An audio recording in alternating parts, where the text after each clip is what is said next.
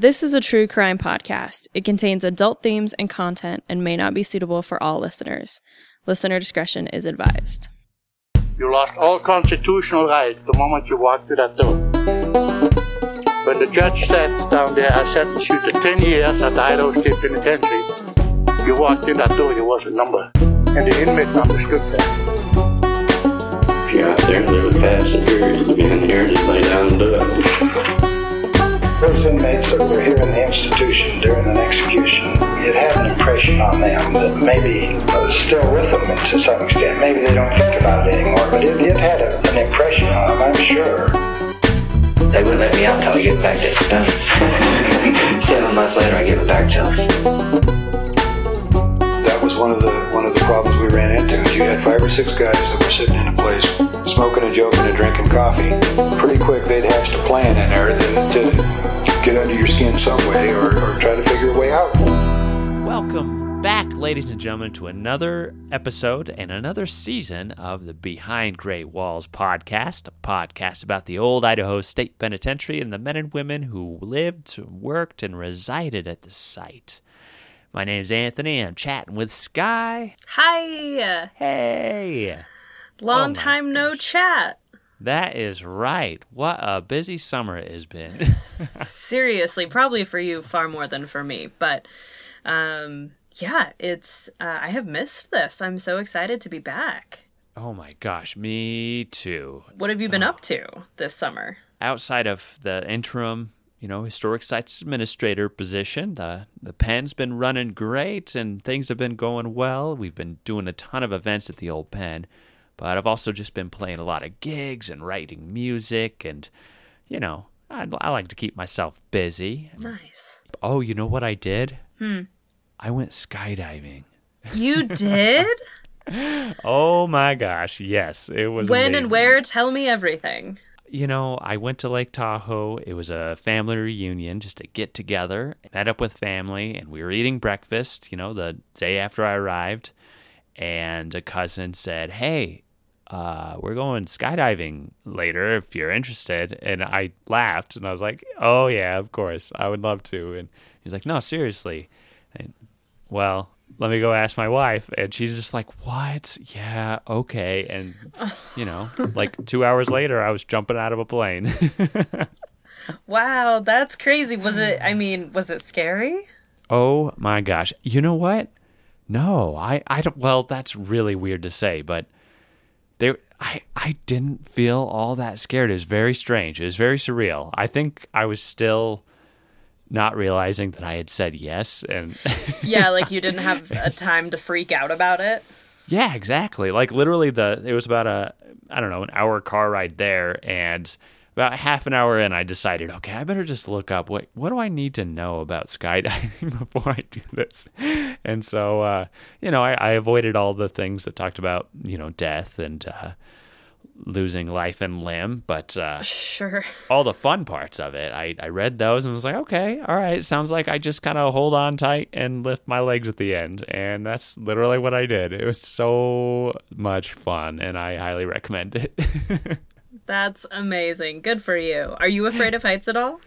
I'm not, no. Oh, yeah. See, Yeah. I don't think I could do it. I'm oddly afraid of heights. Oh, man. I used to be, and then I worked as a roofer for a couple summers, and that... Oh, yeah. That'll you fix it. quickly, get over that fear. But how about you, Sky? What's going on with you? Oh, man. I am out of Dallas for a year. Oh, my gosh. Just... Currently, I'm in my closet in my Airbnb in Haley. I am halfway into my research trip to Sun Valley, so I've been doing...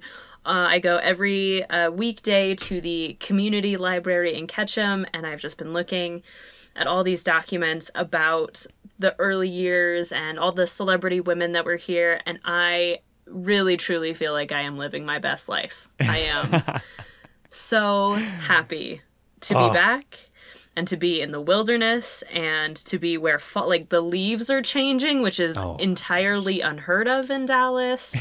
I've gone mountain biking 3 weeks in a row. Wow. Crashed I saw pretty gnarly. Oh, it was really bad. A couple weeks ago, I just smashed myself right into the ground, and all of the abrasions on my leg have finally scabbed up, except for the biggest one right sort of on the center of my knee. It's fine. The bruising has finally gone down. Obviously, the swelling has gone down, but no broken bones. It's all just superficial, and it was a learning curve. My dad is actually coming into town tomorrow. Today is the, 19th of September. He's coming into town tomorrow to, we're going to go ride up Baldy a little bit. And so, yeah, I am doing really good and had a great... I don't want to say great time this summer. It was just me staying inside because it was so freaking hot in Dallas. But had a great move. My mom and I took the long way around and saw the Grand Canyon and Arches, and then I just have been back here ever since. So all good. That's so awesome. I'm glad to hear that, Sky. Yeah, thanks. Yeah, be safe on the trails tomorrow. My God. Thanks. Yeah, I'm. There's a bunch of switchbacks, which going up will be helpful because I think we have to climb like 700 feet to get to the top. But coming back down, I'm a little nervous about the switchbacks. But you know what? If I crash, then I crash. It's not anything new. So. You're just bruised and like tattered all over. You're like, it's calluses. Honestly, yeah. I did do a successful ride this weekend alone where I did not crash, and it got really technical. So I'm pleased with my progress. So everyone, if you're nervous about whatever new thing you're trying, you're gonna fall in whatever way that means. But if you just pick back up, have some confidence, you'll be great. Yeah, that's right. That's my inspirational speech before we get started on what is bound to be, I think, a pretty wild episode. Oh my gosh, yes. Oh my gosh. Should you start? I can't wait to hear about this guy because I did some preliminary research on him, and I think I copy and pasted articles into 200 plus pages worth. And it sounds like I didn't even find everything. So let's start off with you because I don't think I can wait any longer to find out about this guy. Oh my gosh. I'm going to go off the rails like telling the story. This is so wild to me. This is Duncan McDougall Johnston Jr., number 5826 and number 6383. Sources, of course, his gigantic inmate files, newspaper.com articles, primarily from Idaho, Utah, and California, Idaho Daily Statesman, of course, on Newsbank, Ancestry.com articles, findagrave.com obituary for Ernest Ralph Uncle Joe Kohler, a Wikipedia article on the Battle of Ambos Nogales, a C-SPAN Real America presentation by historian Julie Prieto called Uncle Sam Watching the Mexican Border is so fascinating. History Channel, This Day in History, an article for April 6th, 1917. History Channel article by Annette McDermott called How the Sinking of the Lusitania Changed World War I. An article on the Alcazar Theater on cinematreasures.org. Magazine data on Hall Art House Incorporated at philsp.com. Duncan McDougall Johnston Jr. was born on October 17, 1898, to Duncan McDougall and Helga Maria Jeanette Abigail Stein in Butte, Montana. Now, his father was actually born in Scotland and worked as a coffee roaster in Butte, Montana, and his mother, Helga, was born in Norway, and they were listed in the 1900 census in Butte. And 2 years later, the Johnston family actually moved to Boise, Idaho.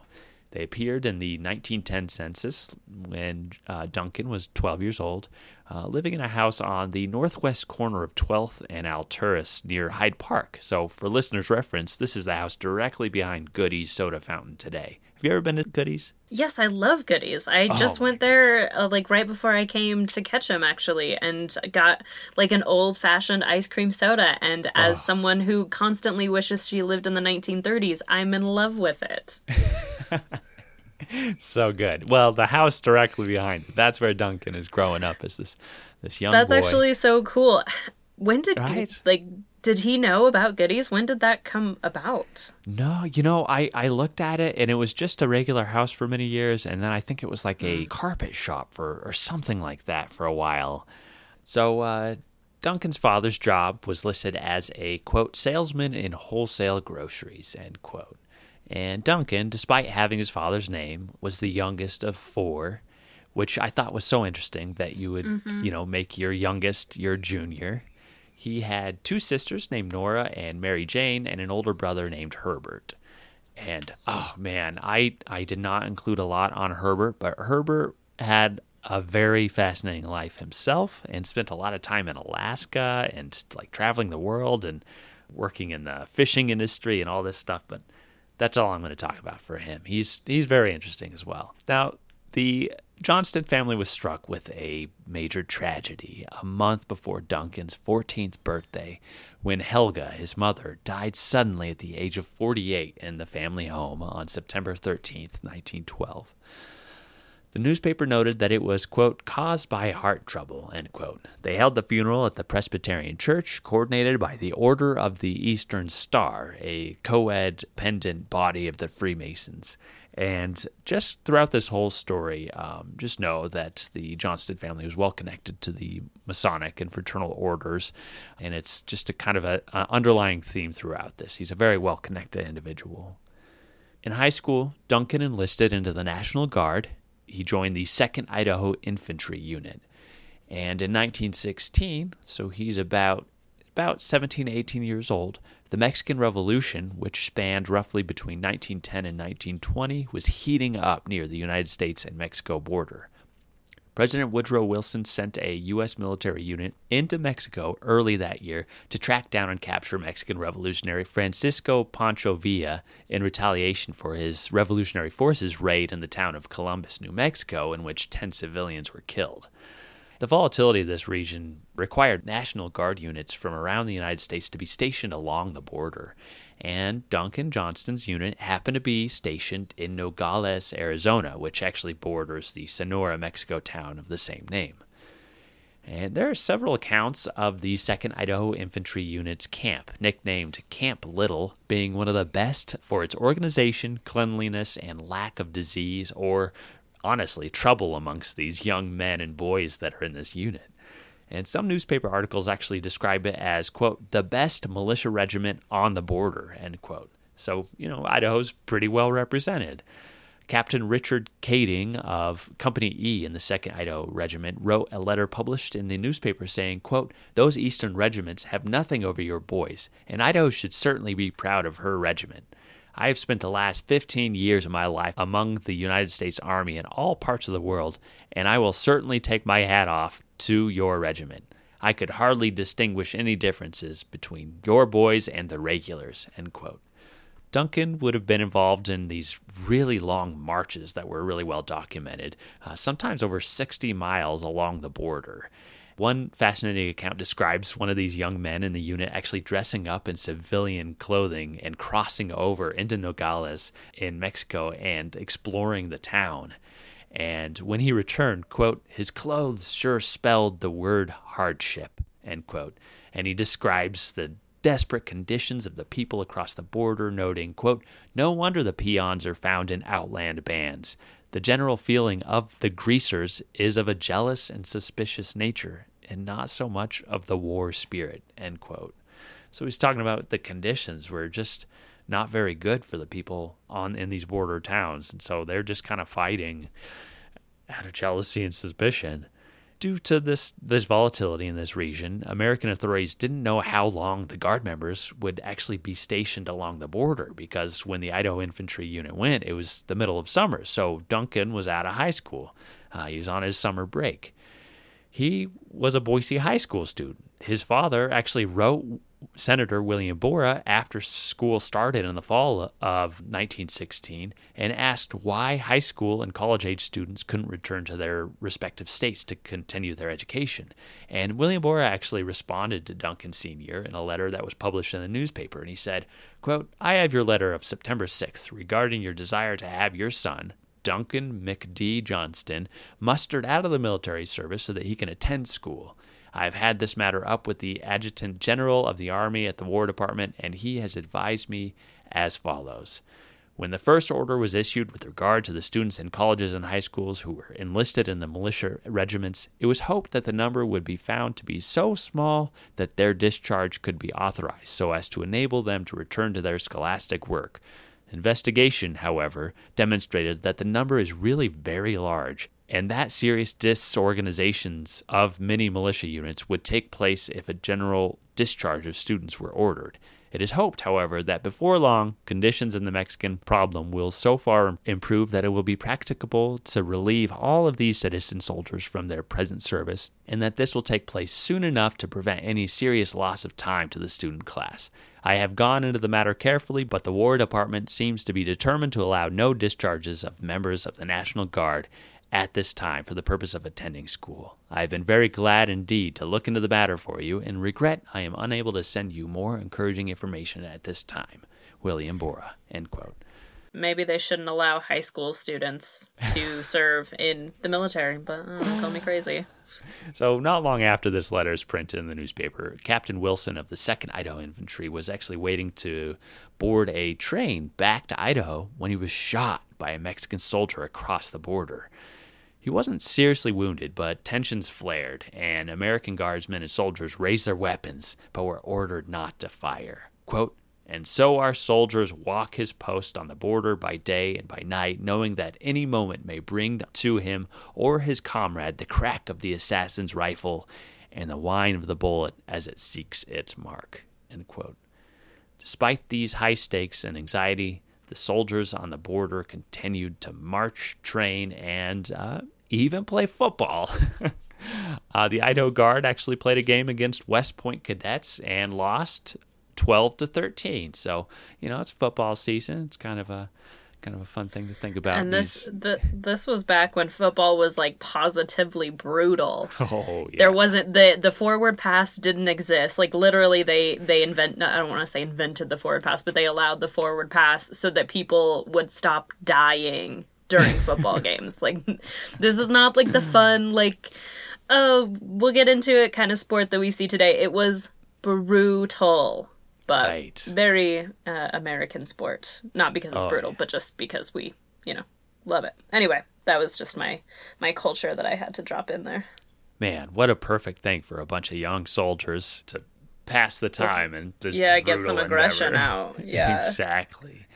So, they stayed on through the winter, and in early 1917, a letter was intercepted from German Foreign Minister Arthur Zimmermann to the German Minister to Mexico, Heinrich von Eichard, calling for an alliance between Mexico and Germany would continue to sink all ships in war zones. And this propelled President Wilson to pull guardsmen from the border and begin focusing on the potential war in Europe.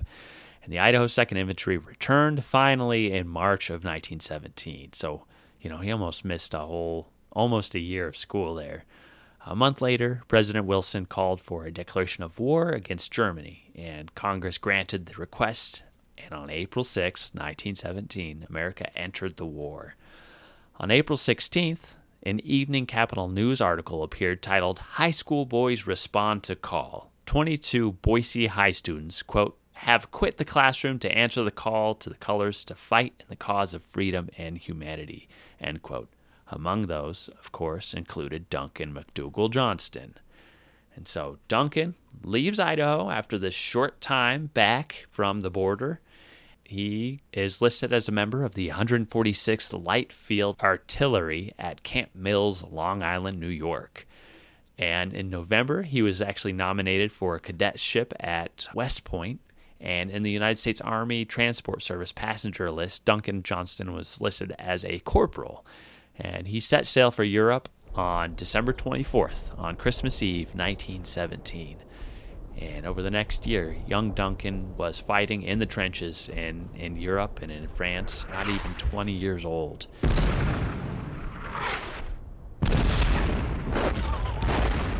The war ended November 11th, 1918. And a write-up in the Evening Capital News on September 19th, 1919 described the Boise High servicemen, quote, Duncan Johnston spent over 18 months with the Army of Occupation in France and Germany, end quote. He was in the heavy artillery units over there, so you can imagine the explosions that were constantly around him. After the war's over, Duncan returns to Idaho, and my next discovery is he's marrying Bertha Virginia McLean on December 17th, 1920, at the Congregational Church in Boise. Bertha, she actually went by Virginia throughout her life. The Idaho Statesman noted that it was, quote, a prominent among the weddings of the week, and immediately after the ceremony, the party was taken to the Owyhee, where a dinner was served in the private dining room, end quote. Virginia wore a navy blue dress embroidered with bright leaves and a silk braid, which I thought, that is an interesting wedding dress choice. Duncan's groomsman was actually Virginia's brother, David McLean, and a year later, Duncan and Virginia had a child that they named Duncan McLean Johnston Jr., so he would be number 3 in this line with this name. Amongst all the different things that Duncan was involved with, he was actually an active member of the Scottish Rite Masons, and in 1926 was elected secretary. Ernest Kohler was named president. Ernest Kohler, also a fascinating character. His nickname was actually Uncle Joe Kohler. That might sound familiar to some local historians as that of the Spanish-American Civil War veteran / world traveler / 1920s Orpheum theater manager in Twin Falls / mayor of Twin Falls in 1939, an office he held twice. And Uncle Joe Kohler's story is also fascinating, and for a young man like 24-year-old Duncan, he would be a good man to be connected to and have that network. On June 5th, 1927, the Idaho Statesman announced a cast-off party for Duncan and Virginia Johnston, and they were going to leave Boise and make their new home in Twin Falls, Idaho. In 1929, Duncan was chosen as the vice commander of the 5th District American Legion in Twin Falls. The American Legion, of course, is a veterans organization that, today hosts over 2 million members and continues to influence social change and benefits the lives of veterans and their families. A couple years later, in 1932, Duncan was listed in the city directory as a jeweler at 121 Main Street in Twin Falls, and his jewelry shop was called Johnston's Diamond Shop, with the extra E at the end of shop, S-H-O-P-P-E. Oh, fancy. He employed a friend that actually served in France with him named William Levant to be his assistant. In February 1933, Duncan Johnston ran for mayor of Twin Falls, and his statement for running noted, quote, "At the request of many citizens of Twin Falls, I announce my candidacy for the office of mayor.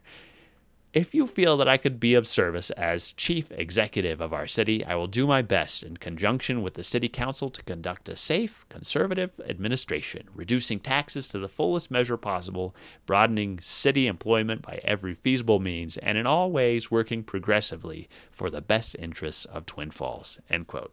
And his logo was a broom, and he called for a, quote, "clean sweep," end quote, of all city affairs. So, of course, the Depression is going on, and he says, quote, "Let's move forward with the nation, and let's help the National New Deal with a clean sweep in our own city government," end quote. He is running as a Democrat. A rumor actually spread that the Women's Christian Temperance Union endorsed Duncan, but they retracted that in March of 1933. Duncan ended up pairing off with the incumbent, R.E. Beaubier. And on April 25th, the election was held in a record-breaking turnout of voters, and Duncan McDougall Johnston had that sweep and wins the election. One of his first activities was to actually go to the airwaves and speak at the New City radio station. Quote, "As far as is known, he is the first official in the office here to address the people of the community over the air," end quote. He served as mayor of Twin Falls, Idaho for 4 years, and his time as mayor was actually pretty productive as he worked to improve canal systems, safety checks on vehicles, improving roads and even traffic routes, and putting regulations on milk and milk products. He called for municipal bonds for improvement on streets and metal pipes for plumbing in the city. he proclaimed August 30th, 1933 to be a holiday in Twin Falls, quote, for the purpose of aiding and assisting the NRA committee to conduct its consumers' drive, end quote. So, and the NRA is not the National Rifle Association, it's the National Recovery Administration, I believe. Yeah, exactly. Yes. So he's pushing all of these really amazing New Deal ideals. Yeah, New Deal, and, trying to improve the city from, top to bottom. He sees the expansion of motor vehicles, but it's requiring people to actually, let's look at these vehicles, make sure that they're all safe, and make sure our roads are safe and all of our pathways are safe. So he's really trying to, propel Twin Falls forward.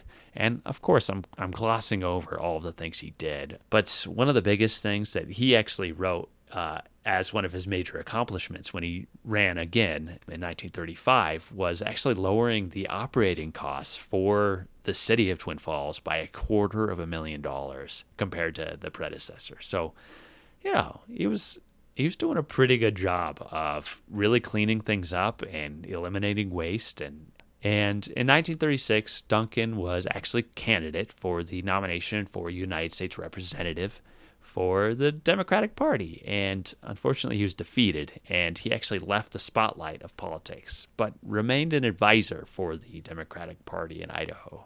He would always kind of be involved in politics. On May 20th, 1938, a traveling jewelry salesman from the Decker Jewelry Company of Salt Lake named George Olson visited Duncan's jewelry shop. Duncan paid George Olson $763.30 in cash for jewelry consignment Duncan had in his store.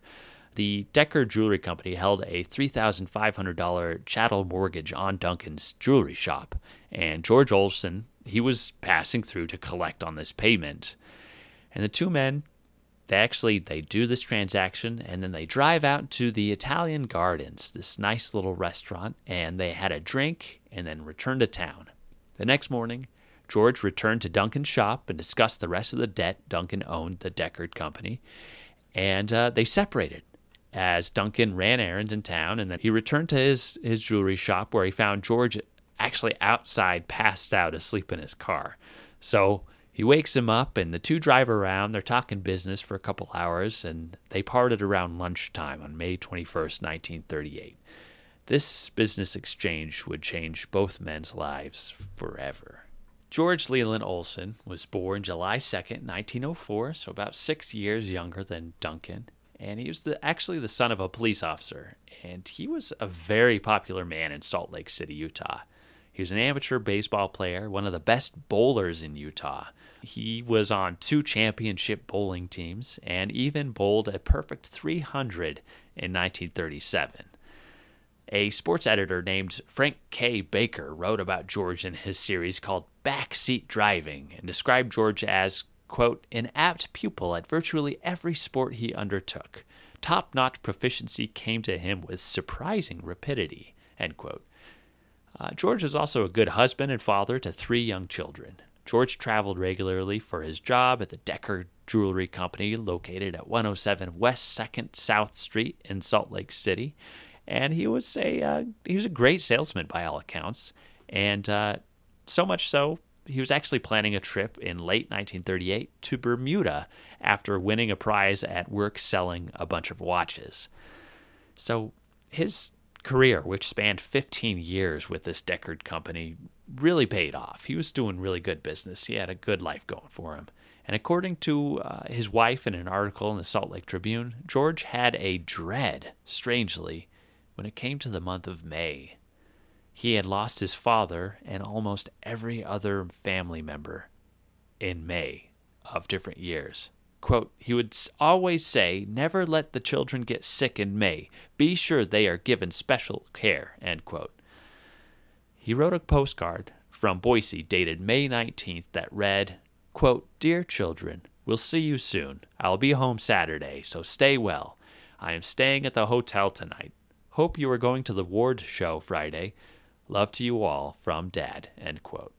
Do you know what a Ward show is? LDS Church is so different than, when you go to, a Presbyterian or a Protestant church, you would call it like the congregation. That's essentially what we would call a ward. And so I'm assuming there must have been some sort of like talent show. It's usually a community. Usually it's around holidays, but sometimes you can just do them for get-togethers, and especially in, the 30s when, and toward the end of the Depression, it's probably a cheap way to get everyone together and have a night off of your normal activities. And so I'm assuming that's what it is, but I have never heard that term. I'm just, like we don't use that term now, but that's my best guess of what it is. Mm-hmm. That was my thought, is that, or maybe it was just a special Friday and they were doing some sort of performance at the ward. That they just basically were just getting together just to have, a night of community and entertainment for the whole family, So that would be, I would guess that's a good guess. And, receiving postcards from George was pretty common for the family. Wherever he traveled to, he'd try to send something. He would call almost every night. He's traveling with jewelry samples worth $2,000. And this is like during the Depression, so that's a lot of money to be kind of packing around. And on May 21st, George Olson didn't reach out to the family. His wife was immediately concerned and actually phoned the police. 3 days later, on May 24th, 1938, George Olson's body was found, quote, jammed between the front and back seats and locked in his car by the Park Hotel, end quote. It was normal for vehicles to remain parked in the same place for several days at the Park Hotel, but authorities were alerted to this blue Ford sedan when hotel employees noticed the smell from the side of the building. Oh, no. It was wretched. In one account, they said you could smell it from like 50 feet. And one visitor noted the gas cap had been taken off of the vehicle, and he thought he had heard somebody siphoning off some of the gas a few nights before. It seemed like a suspicious thing going on, and when police finally come to investigate, they find George had been shot to death by a .22 caliber bullet found lodged in the base of the skull. The bullet severed his spinal column. Oh, no. He was laid face down in the vehicle between the front and back seats, so his head over the front end and his face kind of in the back seat. An old piece of canvas was draped over his body and stuffed between the seats. His pockets were turned inside out as the killer appeared to attempt to rob him, but officers still found $45 on his body. Blood was spattered across the front seat and had dripped into the carpet. Spots of blood were found all around the vehicle, which detectives later noted were from flies landing on the body and then trying to get out of the vehicle. When the body was removed, a copy of a pulp detective magazine was actually found beneath his body. And you can actually see photos of this bloody crime scene and the body in newspapers and magazines. It is not a pretty scene, even in black and white in a newspaper. Ugh. Authorities immediately, they start to investigate and track his movements, and noted that he had checked out of the Rogerson Hotel in Logan, Utah, Saturday morning, left a watch to be repaired at the Evans Jewelry Company, and then visited Duncan Johnston's jewelry shop in Twin Falls. And that was about noon that day. And due to the position George was placed and the decomposition for 2 days, it was difficult for authorities to identify him because he was kind of face down. Duncan Johnston, as presumably one of the last people to see him, was actually brought in to help identify the body. Duncan stated that George left samples of jewelry with him since he would be returning shortly to collect them. And so Duncan said he became worried when George didn't return after 3 days. The last man to see him alive, of course, is Duncan. The first suspect was actually John W. Deering, a 37-year-old ex-convict out of California who had spent 20 years in Folsom at San Quentin and was described as a dope addict and a known gunman. He was suspected of another murder of a man named Oliver Meredith Jr., who was shot in the back of the head while in his parked car late at night as he was putting this vehicle away, and authorities tried to match the, quote, strange, end quote, fingerprints found on George Olson's vehicle, but made no match to John Deering. John Deering, he was actually still arrested in Detroit, Michigan as a suspect in a holdup there, and he actually confessed to authorities that he killed Meredith, the old man backing up his car, stating, quote, "I didn't mean to kill him, but any rat that would shoot a harmless old fellow deserves to die.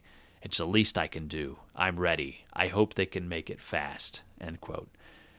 And he's referring to the death sentence that he received. And actually, on Halloween, October 31st, 1938, he was read his death warrant, strapped to a high-backed wooden chair, and 5 men aimed their rifles at him. One gun actually had a blank, and the other 4 had bullets that tore into this killer's chest. He never admitted to killing the jeweler George Olson in Twin Falls. So I guess, sorry, why is he a suspect? Just because he was at the location? Like, I don't understand. Yeah. So he had been released, and in the newspaper articles, this was one of those things that I tracked for like probably 2 hours, just like trying to piece it all together. And then I finally found like the end part and was like, oh my gosh, all that work, that rabbit hole when you get to the end of it, and you're like, that was not worth it. They suspected that he had boarded a train that went through Nevada and then passed through Twin Falls, that he had basically hopped a train. There was an account that he had a similar caliber gun, but it wasn't. It was a different caliber revolver that he was using. Basically, nothing led to it, but because of his proximity to traveling through at that time, what they suspected, that's why they tried to pinpoint everything at him. It seems weak, but I guess you were trying to figure out who did it, and there's a possibility, so. That was it, yeah. I remember just being like, oh my gosh, what? Like, you spent all that time trying to track down this guy and printing all these news reports for everybody to be on the lookout for John Deering, and then he's not connected at all. It was basically, kind of a tri-state crime spree that he was involved in, or they suspected, but he wasn't actually involved in any in Idaho, so. Twin Falls Police Chief Gillette had an inkling that Duncan Johnston may be connected to George Olson's death, and Duncan was taken in for questioning and revealed all of his dealings with the Decker Jewelry Company in the past and his interactions with George on May 20th and 21st, the last day George was seen alive. At 4 a.m., the chief actually entered Duncan's basement, a space shared with a neighboring hat and garment shop, and they found a long, narrow concrete walk along this gravel basement floor with a recess between the floor and the ceiling above in the basement. And this little recess, it actually had a towel, and it was stuffed with 557 diamond rings valued at $15,000 with price tags bearing the Decker Jewelry Company name. Uh-oh. Yeah. So the discovery of this recess and the diamonds would be disputed by the defense later on in trial. Why did officers know exactly where to look for these diamonds? The officer who discovered it, Officer Winterholer, actually testified that he was looking for a space to hide a dictaphone to secretly record conversations in Duncan's jewelry shop upstairs. So basically a little recording unit. They could stick a microphone and listen to what was going on and what Duncan and William, his assistant, were talking about upstairs. And that's when they discovered this. Officer Craig Bracken was actually posted in the basement for 24 hours. He hid in the basement. And officers actually hatched this plan. They were going to arrest William Lavond and his dog as they walked through the park towards the jewelry store the next morning. And then they were going to call Duncan and imitate William's voice to get him to run downstairs to the cache of George's jewelry, which they had not revealed that they had discovered. Now, the plan was hatched, and I know, like, right? Is this... Okay, all right. I think they were trying to be too clever for their own good, which we've seen a couple times in different cases. It feels like they were trying to be too, like, Hollywood almost. Like, oh, wouldn't it be so cool if we catch him in this, like, funky way? Like, just, right. I don't understand. Okay, all right. Keep going. So, June 2nd, the plan is going. Early in the morning, William Levon is arrested walking his dog through the park, heading towards the jewelry shop to open it up. Duncan Johnston is actually already at the jewelry shop, and he actually goes to the basement, and the officer watches him secretly as Duncan kind of looks around, and he stares at this large puddle of water in the cement sidewalk near a broken space in the cement. Duncan kind of stares off at this for a few moments and then turns and goes back upstairs into the shop. Officer Bracken actually comes out of his hiding space and investigates this little broken spot and found another towel containing the key ring with George Olson's car keys, some of the deceased man's watches, a .25 caliber Colt automatic pistol. So Officer Bracken, he finds these, he stuffs them back in, he runs back to his hiding space, and he sits and continues to wait. And Duncan actually returns a couple minutes later and starts studying the wet spot in the basement again. And at this point, the officer emerges from his hiding place, and Duncan actually apprehends the police officer. He's like, "What are you doing in my basement?" And tries to, arrest this officer. But the tables turn, and Duncan is placed under arrest and taken to jail, where Williams was waiting. Wait, okay, so sorry. Can you explain the spot, the wet spot? It was like a spot in the floor? Yeah, it was like a hole in the floor, and that they just described it as like a puddle. So I don't know if it had rained and the water was pouring into this little hole. But all of the incriminating evidence was just in this open hole. Yes, it was covered in gravel and water. Yeah. Okay, but right. Exactly. Okay, all right. Doesn't this all just feel like this just sounds fishy? insane. So, of course, as soon as he's arrested on June 2nd, newspapers have a heyday. I found headlines all over. Former Idaho mayor held in gem murder case, like ex-mayor charged with murder and all these different things. So during this time, a nearly indecipherable note actually arrives at the Salt Lake jewelry store, and it tells Wayne Decker, who owns that store, to investigate Duncan's jewelry shop basement. So he phones the police. Duncan was actually granted an interview with the press 2 days later while he's in the Twin Falls County Jail, and he told the United Press journalist that he was completely innocent, did not know anything about the crime except what he read in the newspapers. And during the interview, he actually played with the jail mascot. This was just too cute to not include. A baby bobcat had been captured nearby in Twin Falls. And so it was just like living in the jail, this little baby bobcat. Quote, he watched a deputy wind up a mechanical doll, place it before the bobcat, and laughed heartily while the small animal, growling ferociously, sprang upon the toy and batted around the floor, end quote. Oh. So Duncan is just like in this cell, like playing with this baby bobcat, reading Life and Tragedy in the Blue Mountains. He tells journalists, one of his last quotes is, quote, there's some dirty politics mixed up in this somewhere, end quote. So he's got an inkling that, like, they're out to get me for something, or at least that's what he's putting on. Sure. On June 6th, Duncan and his assistant, William, were formally charged with murder in the first degree.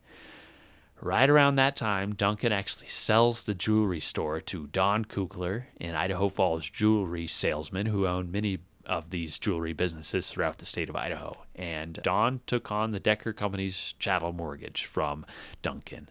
And a week later, one of George Olson's bowling friends named R. Vern McCullough arrived in Twin Falls with Wayne Decker, head of the Salt Lake Jewelry Company. And McCullough actually happens to be this prominent, but kind of, he's just not the most reputable. And he actually gets disbarred after this. Strangely, William Levon, Duncan's assistant, is released on a habeas corpus, and he's actually never tried for this crime. So he's released. Duncan is in the county jail. He's not given a bond to be released, and he actually stated that he lacked the funds to defend himself. And so he was appointed court attorneys E.L. Rayborn and E.V. Larson. On November 14th, he actually pleads not guilty. And about 2 weeks later, the trial began on November 30th, 1938. The courtroom, as you may imagine, was packed. They always said at capacity. Newspapermen noted that Virginia, the, quote, attractive wife of the accused former mayor and jeweler, end quote, was tense in the courtroom, but showed little emotion at the adjourning of the hearing, and the prosecution had 3 main points of testimony. First, the discovery of the pistol wrapped in the towel in the basement. Second, the discovery of an envelope with Johnston's Jewelry Store printed on the front with a $450 diamond ring and a $30 wedding ring belonging to the Decker Company inside. Third, testimony from the shop owner next door, Miss Eva Keys, who told authorities that she heard William Levon's voice in the basement of the building on the night of George Olson's disappearance, later than what William told police he was there. And other pieces of evidence included check-in sheets from the Park Hotel, George Olson's car, a padlock on the alley entrance to the Johnston basement, pieces of steel found by police in ashes of the basement furnace, and a watch belonging to the Decker Jewelry Company. The prosecution took up the first few days of court making a case against Duncan Johnston. Chief Gillette took the stand and reiterated the state's exhibits that connected Duncan. Letters were also brought into the trial that were dated May 25th, written in pencil and sent to the Decker Jewelry Store in Salt Lake. So this is that letter I was telling you that arrived there. One from Twin Falls resident R.H. Mills stated, quote, I am sure it will pay you to investigate the Johnston jewelry very closely, especially to back room around the alley door. There might be lots of evidence there. There might be some evidence at the Johnston home. I am sure the jewelry can be found. Maybe not in Twin Falls, but at other Idaho cities. Nonde one may answer letter, end quote.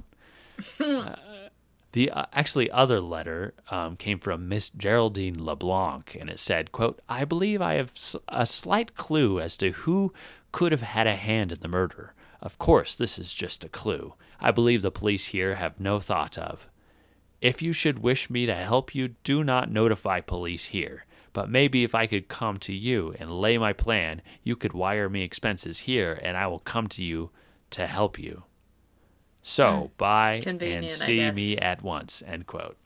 Right, so these 2 letters that just, like, right away arrived that say, Duncan Johnston did it. Oh, it's very strange. But I won't come see you, you come see me, and I'll explain everything, and also make sure you give me money first. Oh, yeah. Man.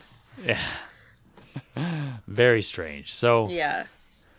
The trial actually covers Duncan's movements, including meeting with former state representative Kavanaugh, the meaning of George's disappearance, fixing a watch band that night, and purchasing 20 copies of the Idaho Evening Times that had some political notes that he wanted to share and keep track of. A pharmacist was examined and actually noted that Duncan went to him after identifying George Olson's body, and he received some, quote, nerve medicine, end quote, to calm his nerves. And Duncan returned shortly after, taking a single capsule, and he was even more nervous and in a state of anxiety. And so this pharmacist actually gave him like 4 more capsules, which he took so he can go home and go to sleep after seeing this dead body of his old friend and, business associate. So FBI ballistics experts were actually tested Duncan's weapon and testified that they couldn't determine for sure that the bullet found in George's head was fired from Duncan's gun. Twin Falls Police Captain Sweeney, he actually stated that he had nearly 40 years of experience in ballistics and stated, quote, I was unable to conclude that the evidence bullet came from the gun in evidence. I did determine that the shell reported found in the Olson car had been fired in the evidence gun, end quote. And they talked about this little pistol being so old and worn down, and it was a surprise that it could fire at all. Despite attempts to match fingerprint evidence, the state actually never presented any fingerprints during this entire trial. It's almost all circumstantial. When the defense took the stand, witnesses testified seeing George Olson actually at the fair the evening of May 21st. 2 hotel workers testified seeing George Olson a week prior under the influence of liquor or some sort of drug. And Duncan actually took the stand and stated that George was trying to sell off hot stuff or stolen jewelry in an auction. And so he was saying, like, this guy wasn't as clean-cut and good as everybody's saying he was. The owner of the Italian Gardens restaurant actually testified that he saw George Olson on numerous occasions and often with young girls and young women for dinner. And the owner... no. Yeah. The owner actually purchased an engagement and a wedding ring, which he paid for by serving meals to George at this restaurant. So basically... So he's like a regular. Yeah, yeah. And this is the worst part. The husband and wife who rented out cabins at the Twin Falls Tourist Park actually testified that they rented a cabin to George on May 13th. And he tried again on the 14th. And he rented it between 6 and 8 o'clock with one woman the first day on the 13th. No. But on the second day, they refused to rent the room to him because he brought in a second girl who looked to be, quote, 17 years old, end quote. Oh, no. That Yes. is horrible. Yeah. I mean, it's bad enough to be, like, bringing multiple... I mean, I don't want to judge anyone for their choices in life unless you are trying to fornicate with a teenager. That is horrific. Oh, okay, all right. Okay. I mean, if this is all made up, if they are all just trying to defame his name, like, that's horrible. But yes, but it seems unlikely that all of them would be defaming separately. You know what I mean? Yeah, like, right. Why would the owner of, or the waiter at the Italian restaurant and the owner of these cabins both be conspiring to, like, defame him? You know, former mayor, good guy, Duncan Johnston. Oh, for Duncan, yeah, okay, yeah. Right. That's my only thought. Is like, well, maybe he's got them on being paid off to support his case. But, you know, the widow of George Olson is in the courtroom, and she, quote, collapsed in the arms of her mother-in-law, end quote, after hearing all of this testimony. I mean, just the strain that she must be going through with her young kids. She's lost her husband, and now people are, like, saying all this negative stuff about her husband that she... You know, what? How are you supposed to believe that? Oh. Yeah. Oh, tensions. Ooh. Yeah, not great anywhere. This is an 11-day trial, and both sides give their final statements, and the prosecution gave a final 2-hour statement. And Edward Babcock, the attorney, actually ended with, quote, I ask you to give this defendant just as much consideration as he gave George Olson when he shot him in the back of the neck, and just as much consideration as he gave Mrs. Olson and her 3 little kids, end quote. So some powerful words for the jury to, you know, chew on as they go out into deliberation. And they go on December 9th, 1938. 8 hours and 7 minutes later, they return on December 10th, 1938. Duncan McDougal Johnston is found guilty of murder in the first degree at 12:27 a.m. The jury actually recommended Duncan be spared execution in place of a life sentence. And after the verdict was read, Duncan said, "That's okay," end quote. And he appeared kind of red in the face, but he walked out of the courtroom with a smile, and he was sentenced 4 days later on December 14th to life in prison, quote, at hard labor, end quote, at the Idaho State Penitentiary. He was given about half an hour to say his goodbyes to his wife and to his son and to his relatives, his family and friends, before he is put into the car and driven out to Boise. Right away, his lawyers are instantly appealing the conviction and calling for a new trial. Duncan, of course, was well connected, and when he arrived at the prison, he said, quote, "Hello, Pearl," end quote, and held out his hand to Warden Pearl Meredith, who shook his hand and kind of helped him out of the car. Quote, Johnston did not appear depressed. He seemed pleased to see his longtime friend, the warden. "I don't expect to be here very long. My conscience is clear, and I expect to be exonerated of this charge," end quote. That's what he says. Duncan actually chatted with the warden as he donned his new prison clothes and was processed in the system. And the warden told reporters that Duncan, quote, "will not be given yard privileges for a few days until after we find out how the other inmates are taking his conviction," end quote. Now, notes from the prosecuting attorney broke down the case. He said that he thought Duncan was, quote, "industrious but not frugal," end quote. He also thought that Duncan was a, quote, "menace to society," end quote. which is just so fascinating from everything I've started this episode with. Right. His intake: Duncan McDougall Johnson Jr., age 40, born October 17th, 1898, nativity Butte, Montana, occupation jeweler, color white, complexion medium, weight 137 pounds, build medium, residence Twin Falls, Idaho, hair grayish blonde, but he's bald on top, his eyes are blue, his nose was prominent, his ears were close set, his chin was rounded, remarks his teeth upper plate lower partial plaits, it says. Bertillon was actually taken the next day on December 15th.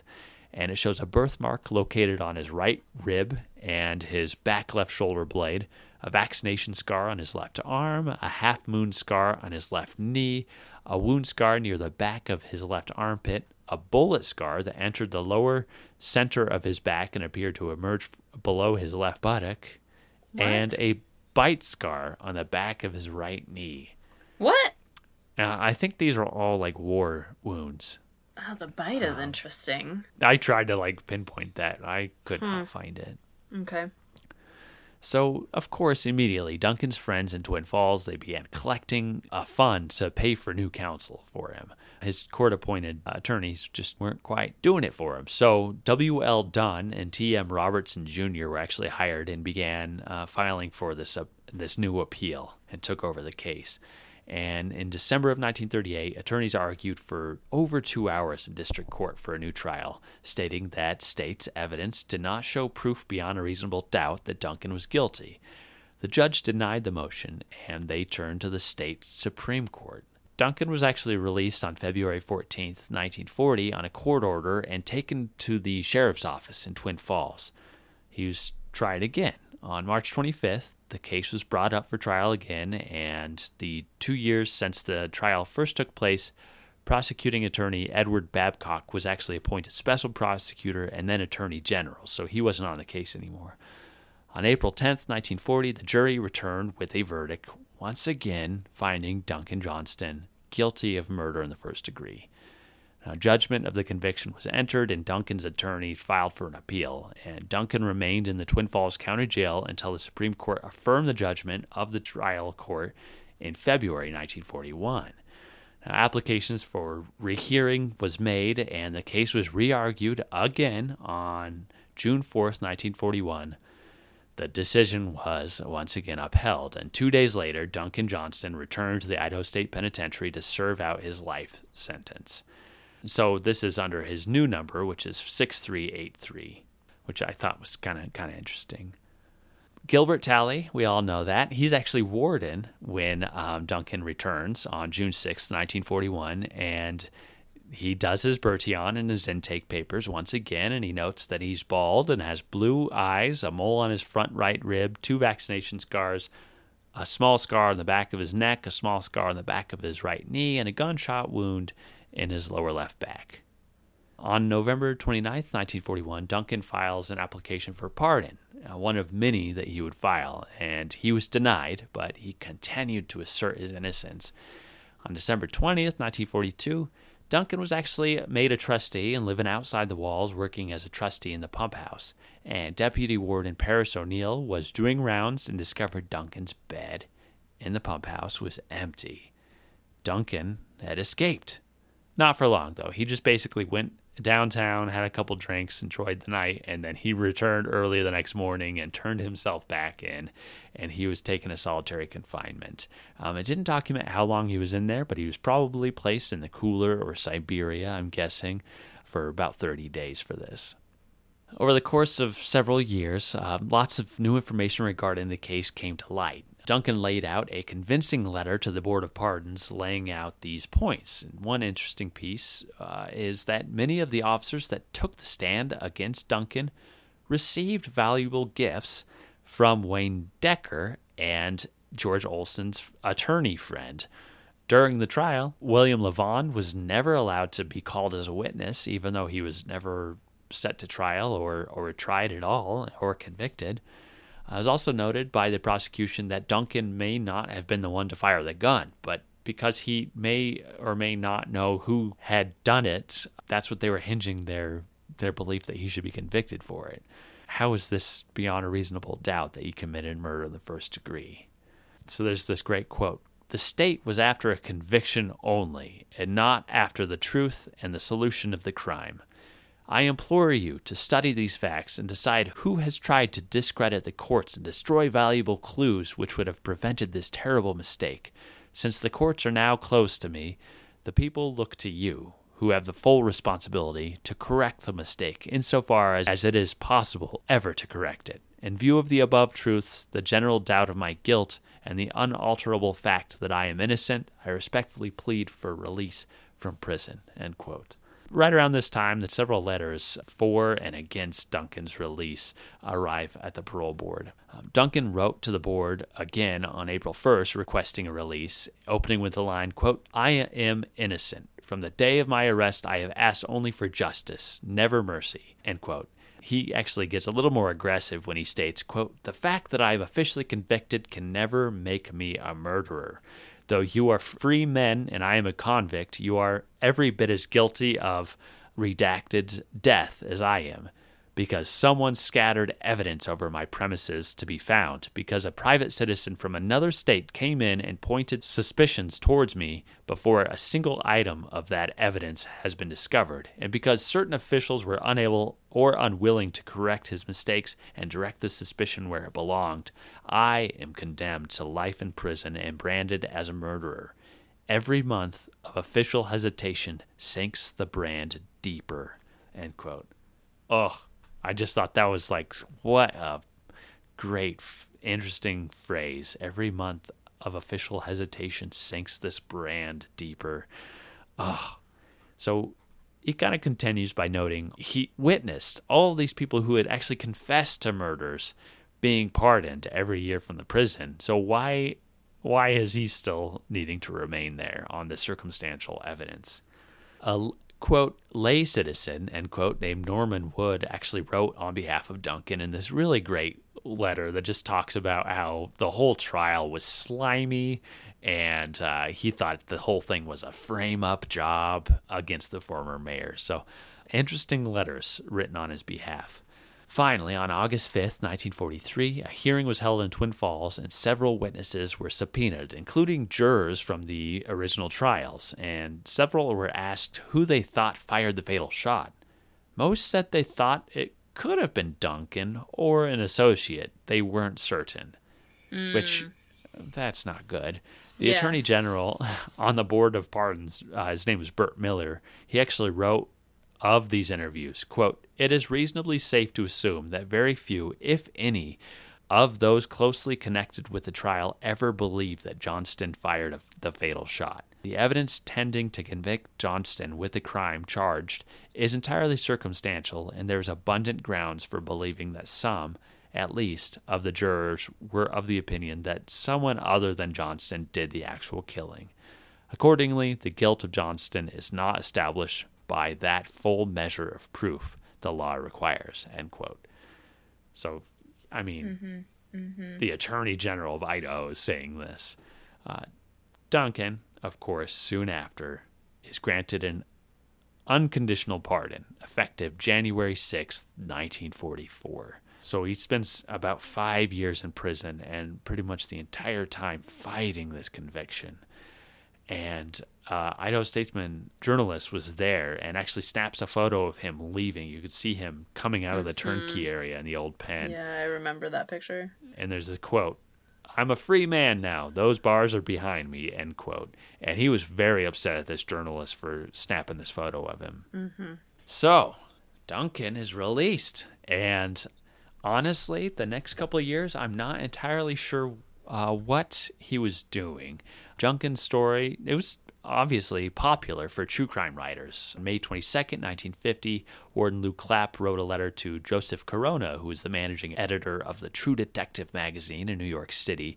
And he wrote that Duncan was released in 1944, noted, quote, "It is true that Johnston, after conviction at his first trial, did receive a second trial on a technicality, and the decision as reached in the first trial was upheld," end quote. But he said, honestly, I don't know where he's at, and he was released unconditionally. So, yep, unless he gets in trouble, I'm not going to know anything about him, essentially.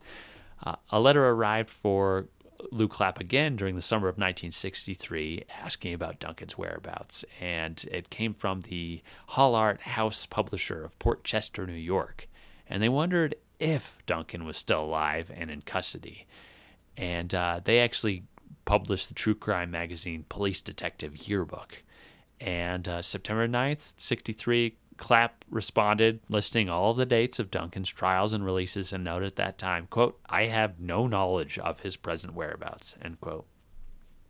Now, I did. It took me a long time, but I found Duncan in Virginia living and working at the Alcazar Jewelers on 650 Geary Street in San Francisco, California.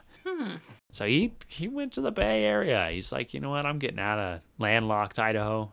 Yeah, I mean, that's what I was going to say, though, is like, I probably couldn't find anything on him after he was released, because I would want to be laying low as well and getting out of this place that they had just, what seems like completely framed me for murder. Yeah, I would be wanting to get out as well, so can't blame him there. And San Francisco's lovely. It's so lovely, yeah. I found it super interesting that he got right back into the jewelry business and started up another jewelry shop. Is it like the only thing he knows, though, probably, right? And it's probably good money. Yeah, that's it. It's probably, he's got the connections. And yeah, that's probably the hardest part. Trust and connections. Yep. The Alcazar Jewelers was an offshoot of this ornate theater, the Alcazar Theater, which, it's part of the Islam Shriners Temple. It's this beautiful, intricate, exotic features and architecture, and it's, Geary and Post Streets, Leavenworth and Jones Streets, kind of that area. And it was super popular, this theater, but it fell off on hard times during the Great Depression. And then in 1945, it became one of the main meeting spaces for the United States Peace Conference and the United Nations Theater.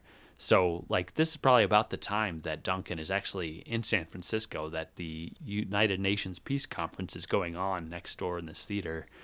And in 1952, it was renamed the Alcazar Theater, and I found Duncan actually the victim of several crimes while he ran this shop. In September of 1947, this thief snatched 3 valuable diamond rings from his shop, jumped into a waiting vehicle on the street, and escaped. I couldn't find if they were ever recaptured.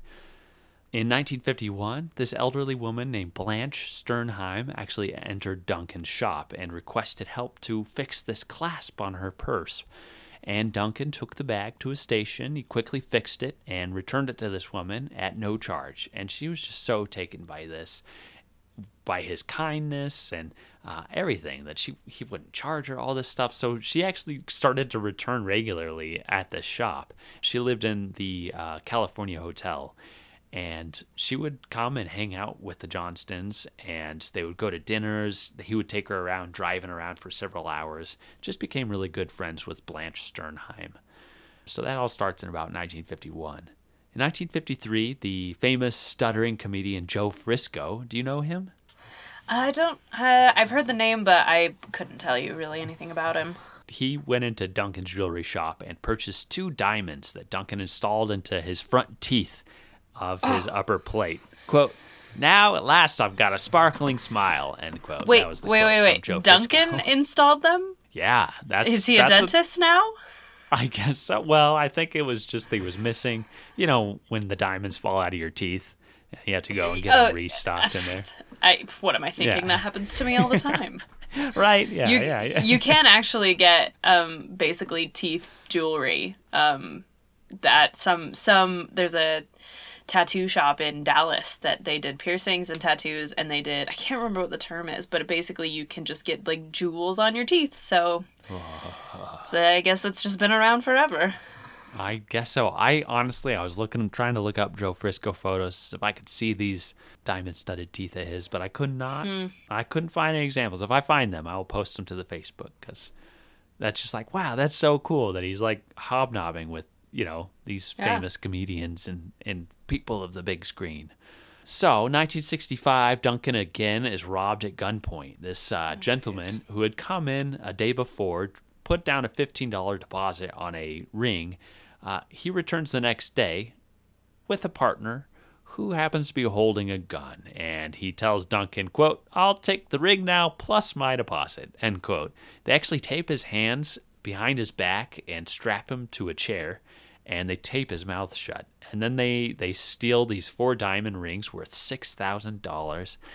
And then, they're getting a little bit greedy, and they reach into the showroom window to take more, and the alarm goes off. And so they dart out the door, and Duncan actually hops from his chair in the back room all the way to the front window to attract the attention of passersby, who actually release him, and they call the police. So, this guy, he's had thousands and thousands and thousands of dollars stolen from him at this new jewelry shop. But in 1966, Duncan quite literally hits the jackpot. Remember Blanche Sternheim? Oh, yes. In 1951, I think she was 4'11" is what they all said, and 80 pounds or something like that. This tiny little old lady. She is found on May 21st, 1966, 86 years old. She's found dead in her hotel room. A plastic bag was over her head and shoulders. What? And next to her was a will stating $5,000 was to go to an old friend, and the rest, over $1 million, to Duncan Johnston. That is the dream. It's the dream. You just befriend an old lady that you're just like, she's just a little lonely, and then she's a millionaire. Right, yeah. Oh, good for him. Right, so... Just be kind to people. Not just because you should just be kind to people, but you just never know how much money people have. Just kidding. You should just be nice to them because you're a good person. Yeah, you did hear the part about a plastic bag was over her head, right? I did. I'm assuming, though, that because the will is next to her, it wasn't foul play. But it is... it is not a pleasant way to go, I don't think. Yeah, so she, of course, came from tremendous wealth in San Francisco, right, and had no heirs. And the coroner's office did list her death as a suicide originally. And police started to look. Yeah, they reopened this case, and Duncan Johnston was back in the news. His previous incarceration, his murder trial, his time in prison, everything is printed in these California newspapers. They actually investigate. And she had actually written another will back in 1958, which talked about, she wanted all of her paintings left with one friend, her ivory collection, and a small money gifts to other friends. She called for her estate to go to charity, and a fifth of it was to go to Guide Dogs for the Blind of San Rafael, which I thought was so sweet. Aww. And she wanted to open up the rest for this charitable giving that the executor would decide. And she wanted to create a perpetual fund to open in her name, plus $1,000 bequest to the Mechanics Institute and Library, where she loved to check out her books. She also bequeathed $25,000 to the Johnstons. So she did give him $25,000 in her 1958 will. But the new will next to her deceased body that day read, quote, "I give and bequeath to Esther and Duncan Johnston, husband and wife of 775 Geary Street, all my worldly possessions and all monies in Wells Fargo Bank." I guess first, did you say Esther Johnson? Right, yes. So this is the other thing. I could not find if she passed away. Did they get divorced? I do not know what happened to Virginia. Okay. So second thing is I take back what I said. Yeah. And, it's all circumstantial as of right now, and we all know what happened last time. It was just circumstantial evidence, but it's not looking good for him that she had, written this will that, had all these really nice charities, and she just was being such a lovely person, and then all of a sudden everything goes to him. So, yes, I take it back. Though I stand by the fact that it is a dream to befriend someone who secretly is a multimillionaire. That is true. I'm with you there. Again, I was rooting for Duncan. I felt like, oh man, and then for this to happen, it was just like, oh my gosh. The police investigated a whole year. They could not pin him on anything. And so Duncan received the money a year later. He left town, quote, for a good long vacation, end quote. And I couldn't find anything else about him except for on Ancestry, where it listed his death as April 16th, 1989 in San Mateo, California. So that is Duncan McDougall Johnston Jr. And oh my gosh, I feel like there's still so much more that I could go into. And that was not at all what I thought it was. And then just that twist at the end, I am flabbergasted. I do not know where I stand on this man. That is what happened to me. That's what I've been like, there has to be something I'm missing here. And oh my gosh, if anybody wants to take the torch, and please do, because I Good can't luck, do more. is what I say to you. Like 500 pages of research on this man and everything he was involved with, and man, Sky, it's good to be back. That's all I can say. It's so good to be back. It's so good to be stuck on these rabbit holes and be like, I'm going to tear my hair out unless I figure this out. Exactly. So happy to be back doing that. So well done. That was fascinating. I am so fascinated by his story. Oh, thanks, Sky.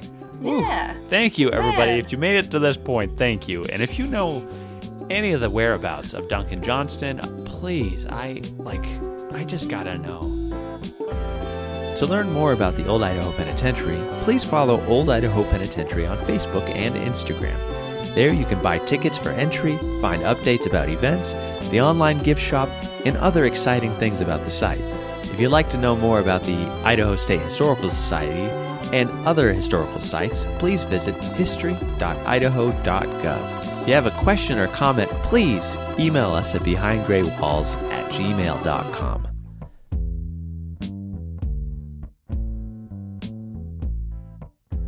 So, today I am talking about number 8170, Alwilda Reams, who also holds the distinction of being the youngest female inmate who ever served in the women's ward. Yeah. So my sources are her inmate file, newspapers.com articles, ancestry.com articles, Craters of the Moon on nps.org and nationalparks.org, darksky.org, and Wikipedia on the U.S. highway system and Craters of the Moon.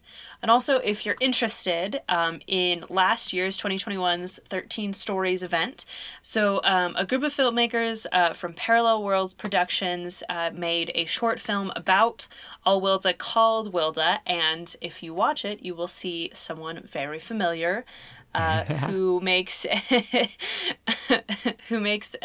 is a talking head in it. So watch that to find out who that might be. So You're a famous guy. It's me. I'm not famous, but it was a really, really fun time. I think the filmmakers did a wonderful job at sort of encapsulating the emotions of the story, and I was honored to be asked to do it, and it was so much fun, and it really gave me a big head, because now I want to do that kind of stuff all the time. Oh, it was great. It was so fun. So anyway, here's the full story, and then go and watch the Wilda short film and enjoy sort of the visual, what this event might have looked like. So, and also, if you are interested in our other 13 Stories films, we just had our other premiere in September of this year, and so there are 9 new films as well, including some of stories that you've heard right here on the podcast. Yeah, they're super fun. There'll be 3 years worth of 13 Stories short films to watch, and highly recommend local filmmakers, telling cool stories. So anyway, off that soapbox, back to Alwilda. So she was born on January 11th, 1936 to Leroy, who sometimes went by the name Roy, and Sarah Lovey, or Lova, L-O-V-A, Reams. Records state that Alwilda was born in Wright, Minnesota, but one thing that I really found is that her childhood is very scattered. It doesn't make a lot of sense. And so there's kind of a lot of contradicting of evidence from different people. So if I start explaining it and you're like, none of this makes sense, please let me know. Again, records state she was born in Wright, Minnesota, but it could be Wright County, Minnesota, because a paternal aunt claims that she was born in Dayton, Minnesota, which is partially in Wright County, because Wright, Minnesota, the city, is way further north than Dayton. So she was born in Minnesota. Just say that. We know very little about her parents, especially her mother. I think her maiden name was Lovey, but there were also records that said it was Lova, Lova. So there's just a big gap in her story in that regard. But Leroy was a native-born Minnesotan who served in World War I. He actually saw service at the Meuse-Argonne battle, which was the last offensive front during World War I. So it went from September 1918 to the armistice in November. And that is according to the Knoxville Journal article, which was from 1951. The Knoxville Journal had a big write-up about Leroy and his early life. As I start to explain what was in this article, you may want to start taking it with a grain of salt, and you'll see why that is. Leroy also worked as a private detective in the Midwest, supposedly working for the governor of Nebraska at one point. And per the Times News, which was a Twin Falls newspaper, Alwilda actually said that he at one point was the deputy U.S. Marshal in Nebraska. So Leroy kind of was all over the Midwest, doing some pretty cool things. Again, served in World War I. And according to the Knoxville Journal, Leroy and Sarah had a son prior to Alwilda who had died in infancy. I couldn't find any record of that. That is the only article that fact appears in, but, who is to see? I'm not sure if that's true or not. So on June 28th, 1936, when Alwilda is just 6 months old, her parents divorced in Benton, Arkansas. And I'm not sure why her parents were in Arkansas. Her paternal aunt said that her father had a business in Arkansas, but didn't say what kind of business it was. But regardless of why they were there, her mother left her with her father and really had very little to do with Alwilda for her youth and for a lot of her life. In July 1936, Leroy took Alwilda to live with his older sister Mabel in Killdeer, North Dakota. In 1943, when Alwilda was 7, Leroy took her to another sister back in Minnesota, whose name was also Alwilda. He took her there to go to school, but according to Mabel, her other aunt, the older Alwilda was in really poor health, and so they just returned the young Alwilda to Aunt Mabel, who then schooled her for the remainder of the year. And as I said, the rest of her youth is just really unclear. In 1945, she and her dad briefly went to Newport, Oregon, but their time there lasted less than a year. And after 1945, according to her aunt, quote, "From that time on, she was taken from one school to another, never more than 1 year of schooling in one place, and sometimes would attend school 1/2 year in one state and the other half in another state. She really never had a settled home," end quote. And so again, it's just really difficult to completely trace after their time in Newport. She may have spent half a year between 1946 or 1947 in Saltese, Montana, and half a year in 1948 in Peoria, Arizona, but I don't have definitive dates or really any understanding as to why. They were kind of all over the place. But according to several reports, the reason that her youth was so insecure was probably because Leroy was an itinerant worker. And this is, again, from the Knoxville Journal. He was, quote, "always working, always paying his bills, sometimes drinking, and talking too much about Alwilda." Now, that last point about always talking about Alwilda and, how great she was, that was probably really exaggerated. The Knoxville Journal, as I kind of have mentioned, was written to paint Leroy in a very, very positive light. And in fact, by all reports, Leroy had a lot of trouble with his drinking, which may play a small part in what happens later. So, because her youth was so insecure, she had very, very few secure relationships in her life, and you can see that this plays out in her real life relationships. And one thing that I thought was really interesting is because she never had anyone in her real life to sort of securely bond to, she enjoyed playing with dolls well past the age that girls usually stop playing with them. I think she found some sort of comfort in them, in that they didn't leave, or, she was able to take them with her. I thought that was a really interesting sort of insight into her psyche. And in fact, after her arrest, it talks about how she still has a doll with her and I don't want to say enjoys, but keeps dolls. So by the end of 1949, Leroy and Alwilda are living in Manhattan, Montana, and by all reports, their accommodations are incredibly modest, if almost squalid, and that's how some newspaper articles describe it as squalid. They lived in a small 2-room cabin with no bathroom or outhouse and only the most basic furniture. The Manhattan Undersheriff D.S. Scarrett called it, quote, a 2-room chicken coop. The place contained no plumbing facilities and looked as if it had never been cleaned up. There was a bed and a cot in the place, and apparently both had been used, end quote. So she completed 8th grade. She started 9th grade at Manhattan High, but stayed for only about 6 weeks. Prior to them living in Manhattan, this was something I didn't explain, Leroy had actually moved to Manhattan first, while Alwilda was living with her aunt in Minnesota. And so, according to the Knoxville Journal, Leroy had hired 2 young men, Merle Carroll Williams, who was 25, and Jim Reynolds, who was 23, to help him get living conditions in order for when Alwilda came into town. And so Merle Williams served in the U.S. Navy during World War II. He went by the nickname Rusty, and Jim Reynolds had also served in the U.S. Navy.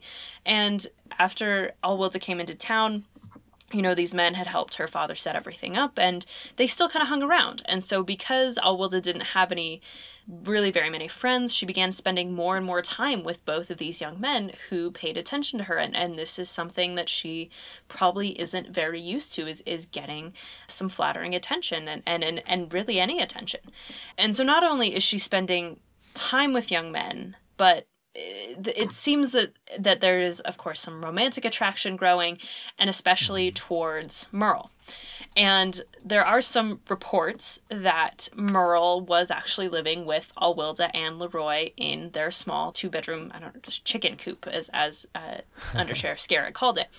And the Manhattan Chief of Police, W.T. Governor, stated, quote, how all 3 slept, I do not know, end quote, which again intimates that Merle starts living with Alwilda and Leroy. And the Undersheriff Scarrett said, quote, from information received by this office, it appears that redacted lived with the Reams, end quote. And, Jim is a player in this, but you'll see in just a minute he isn't really, and that Merle is more likely the one who was living with Alwilda and Leroy. So here's how this story really plays out according to the Knoxville Journal. Quote, Alwilda had just observed her 14th birthday when the men in the Stockman's bar began to josh Reams. You're going to get a son-in-law fast. If I find anyone molesting my daughter, I'll put a bullet through him, roared the father. I'm like the Mounties. I always get my man. Whoa. I know. So gossip travels fast, and a few days later, when Alwilda is absent from school, Oliver H. Campbell, who is the school superintendent, calls Leroy and asks him about the report that Alwilda is pregnant. Is this true or not? And Leroy reportedly replied, no, thank God, she's just got a sore throat, reported the father, but he became somewhat more watchful of his daughter. And when he saw that she seemed to prefer Reynolds over Williams, he ordered the young man to stay away from the cabin and never see Alwilda again. But taking a few extra drinks that night, the father got to worrying. He went to Constable William Talber Tagg Gover. Quote, Tagg, I just want to warn you, I'm going to kill any man who harms a hair on my daughter's head. End quote, Reams threatened. Tagg carried this threat along to Reynolds, adding that Reams said that if he, Reynolds, wasn't run out of town, he'd shoot him on sight.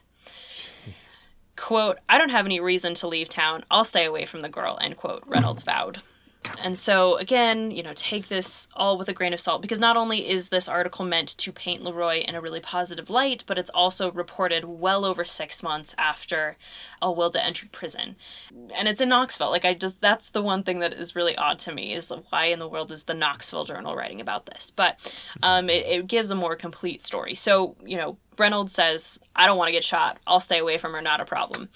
And so, according to Alwilda, and, somewhat close to what this story says, her father did prefer that she see Merle over Jim, but we don't know why that is. And so, because Jim is out of the way, Alwilda and Merle get so close that they are soon talking marriage. Now, just a reminder, Alwilda is 14, and Merle is 25. So, in the documents, a lot of the documents, the names are blacked out, they're redacted for privacy, and especially because Alwilda was so young, there are names that are blacked out. Out of context, I think I know what the blanks are. Yeah.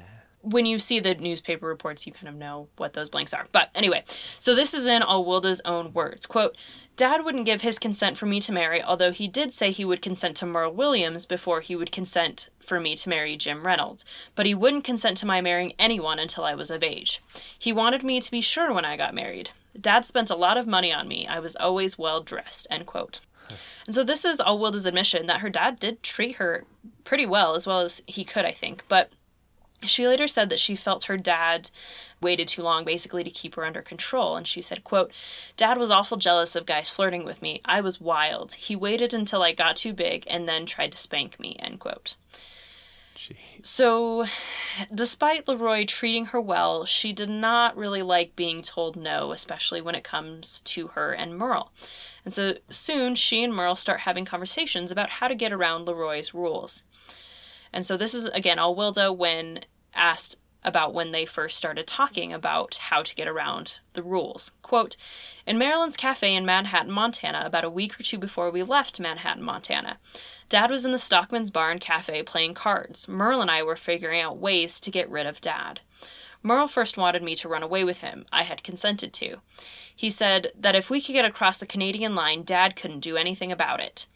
Then he discussed murdering Dad and taking him out to the Horseshoe Hills there in Montana and weighting his body down and putting him in the river, end quote. Wow. So this probably seems like a pretty drastic step to saying, well, first let's just run away to Canada and then let's murder him. And I think perhaps part of the reason there is a discussion of just cold-blooded murder is that there are a lot of rumors about the Reams in Manhattan, Montana. And, according to the Knoxville Journal, quote, it was she, according to Alwilda's confession, who started the trouble by telling Williams falsely that her father had molested her, end quote. Now, there isn't any statement like that in the confession that we have in her file, so either this is in a confession that we don't have access to anymore, or this is not from her confession. And from the Manhattan, Montana undersheriff, quote, there's a lot of conjecture by neighbors as to what went on at the Reams home, but there is no evidence to sustain the conjecture, end quote. And in a different letter, he said, I heard rumors about Redacted, but probably meaning Leroy, and his daughter, but I do not think they could be proven, end quote. You know, it seems as if the rumors are not true just because there isn't evidence, but if they were, there certainly is another reason for Merle to want to be rid of Leroy, that he is, you know, molesting the woman the girl, frankly, that he is in love with. And I don't really think, though, that they needed that excuse in their minds. I think they just wanted to be rid of him because he wouldn't let them get married when they wanted to. And so, after all this rumor that Merle was staying at the house, Leroy puts his foot down and he says, you know, Alwilda and Merle, they're not allowed to stay in the house together alone. So anytime Leroy goes into town, Alwilda and Merle, it seems, would go to Marilyn's Cafe. And it's here, as Alwilda mentioned, they really start to make plans. So again, in her own words, quote, Merle thought of this trip next. He was going to murder Dad on the way. He talked about it several times in Marilyn's Cafe. And this trip that she's referring to refers to a trip that Merle supposedly suggested, moving from Manhattan, Montana to Oregon to find work somewhere.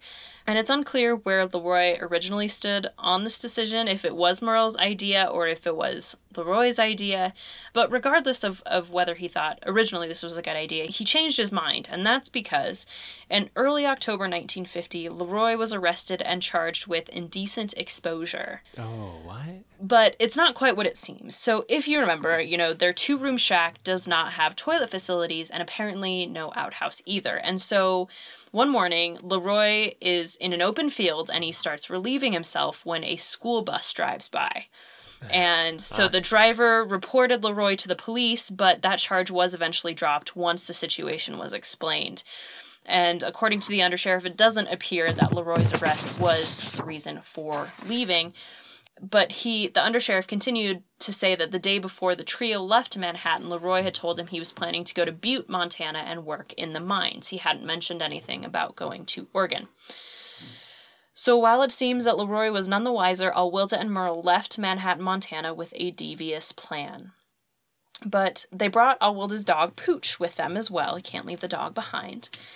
And so according to all accounts, the trio's plan was to drive and then they would pull over to the side of the road and sleep in the car. And back in 1950, that probably would have taken about 1 to 2 days. On current highways, the trip would probably take about 8 hours from Manhattan to Ontario, Oregon. And I'm not sure that Ontario is where they were going, but, you know, that's sort of the first big point in Oregon. So even if you're going further in, 9, 10, 11, 12 hours. So now you would take I-90 west to I-15 south and then to US 20 west. But I-90 would not be finished until 1956 and I-15 would not open until 1965. So the trio would have had to take US 10, maybe US 20. There are 2 that kind of go west, and US 20 had been extended from Yellowstone Park in Wyoming through the sort of southern central part of Idaho in 1940. So anyway, that's all stuff that doesn't really matter. But I don't know, I guess I thought that was interesting. So they also did a bit of sightseeing as they traveled, as one does, and one of their stops was Craters of the Moon. So forgive me for taking a little bit of a detour. I just think the Craters of the Moon is actually a really interesting little place. So I'm going there next week. Are you really? My best friend is coming into town this weekend, and because Craters of the Moon is only an hour away from Sun Valley, and so I'm like, because I don't think I've been since I was 4 years old, so it's like time to go again. I've never been. I'm so excited. Oh, you haven't? It's really interesting. And I'll tell you all about it so you can, tell all of your travel companions this information. Yeah. So Craters of the Moon, the national park, is on the Snake River Plain and is 410,000 acres between the small towns of Cary, Idaho, and Arco, Idaho. And I believe we talked about this a little bit. Arco is famously the first community in the world to be lit by electricity generated by nuclear power. And the Craters of the Moon are in central Idaho. And so the park is made up of a lava field from volcanic eruptions as far back as 15,000 years ago, with the most recent coming about 2,000 years ago. And the area encompasses the entire Great Rift volcanic rift zone. I don't fully know what that means, but if you are into geology, hopefully that means something cool to you. And the area is a composite field made up of about 60 lava flows and 25 cones. Again, don't really know what that means, but it is the largest of its kind in the continental U.S. And here's a really interesting fact. It has nearly every variety of basaltic lava, as well as tree molds, which are cavities left by lava-incinerated trees, lava tubes, which are now, empty caves, and several other volcanic features. So that's very cool. That is so cool. I know, just science, man. Yeah. Plants and animals began to inhabit the area as lava fields were still cooling, and many of those species still remain today. So prior to recorded history, the Shoshone-Bannock peoples built stone windbreaks used to protect their campsites from the dry summer wind at Indian Tunnel, which is a lava tube, if I recall correctly. But there isn't any evidence of permanent habitation in that area, I think because the area is a plains, basically, and there's not anything to block wind and stuff like that. And so you can actually still today hike to Indian Tunnel. I think if you get onto either nps.org or nationalparks.org, they will give you instructions on how to hike that. So white explorers crossed the area in the early 19th century with Captain Benjamin Bonneville, who had instructions to report his findings of the area to the War Department. So in the 1850s and 1860s, pioneers followed an alternate route of the Oregon Trail that used the old Indian trails that skirted around the lava flows. And this alternate route is called Goodale's Cutoff, named after Tim Goodale, who led the wagons originally. Then in 1901, Israel Russell explored the area with the United States Geological Survey and provided the first geological description of the area that he originally called Cinder Buttes. Other white travelers who visited the area in the 19th century created local legends that the area looked like the surface of the moon. And so geologist Harold T. Stearns coined the name Craters of the Moon in 1923 while recommending its preservation as a national monument. A year later, in 1924, a local Boisean, Robert Limbert, explored the area and wrote several newspaper and magazine articles, the most famous one being the one that appeared in National Geographic titled Among the Craters of the Moon. Cool. And due in part to Limbert's article, President Calvin Coolidge proclaimed Craters of the Moon a national monument on May 2nd, 1924. And so amenities began to be added for tourists in 1927, and within 20 years, visitation in 1 year reached over 100,000 visitors. Wow. Here's a great fact. In 1969, NASA astronauts explored the monument while training to visit the moon by learning to look and collect specimens in an unfamiliar environment. But when they finally reached the moon, they found that Crater of the Moon actually looked nothing like the actual surface of the moon. Oh, man. I know, such a bummer, but I don't know enough about the moon, but I feel like that would be a bummer to be like, oh, this maybe is what the moon looks like, and you get there and you're like, oh, it doesn't look anything like. Right. But at the same time, the average person will probably never know what the moon actually looks like, so you can pretend still. So then in 1970, Congress creates Craters of the Moon Wilderness, one of the first sites in the country to have this designation, meaning that Craters of the Moon is protected under the National Wilderness Preservation System. Then in 2002, a portion of the park that included lava flows became a national preserve, and in 2017, Craters of the Moon was designated as an International Dark Sky Park. And that is designation of, quote, a land possessing an exceptional quality of starry nights and a nocturnal environment that is specifically protected for its scientific, natural, educational, cultural heritage, and or public enjoyment, end quote. Nice. So you can visit Craters of the Moon any time of the year, but the national organizations warn that in the winter, temperatures can dip below 0 degrees Fahrenheit, and blizzard conditions can occur, especially because winds can blow 15 to 30 miles an hour on a daily basis. Yeah. Some tours are offered through programs by the National Park Service and the Bureau of Land Management, but mostly the area is good for camping and sort of self-exploration. All campsites are first come, first serve, and so for more details on how to camp in Craters of the Moon, which I would recommend doing sooner rather than later by the time this comes out, or save it for next summer, visit nps.gov/CRMO. So, this is one of the places that Alwilda and Merle and Leroy visited while they were traveling. And so while they're at Craters of the Moon, Alwilda says that Merle had a chance to hit Leroy over the head in one of the caves, but didn't for reasons Alwilda didn't make clear. And she says, quote, after we left the Craters of the Moon, I was too close to Merle in the car, with my head kinda on Merle's shoulder. Dad didn't like it. He told me to sit over where I belonged, end quote. So the tension is starting to build between the three of them. So their next stop is in Cary, Idaho, a small town in southern Blaine County, about 40 miles south of Sun Valley, where I am right now. And the population in 1950 was about 100, so it kind of gives you an idea of how small it really is. So according to Alwilda, Leroy took her over to the Sport Shop bar, which was presumably something like a convenience store, and, quote, got me some candy.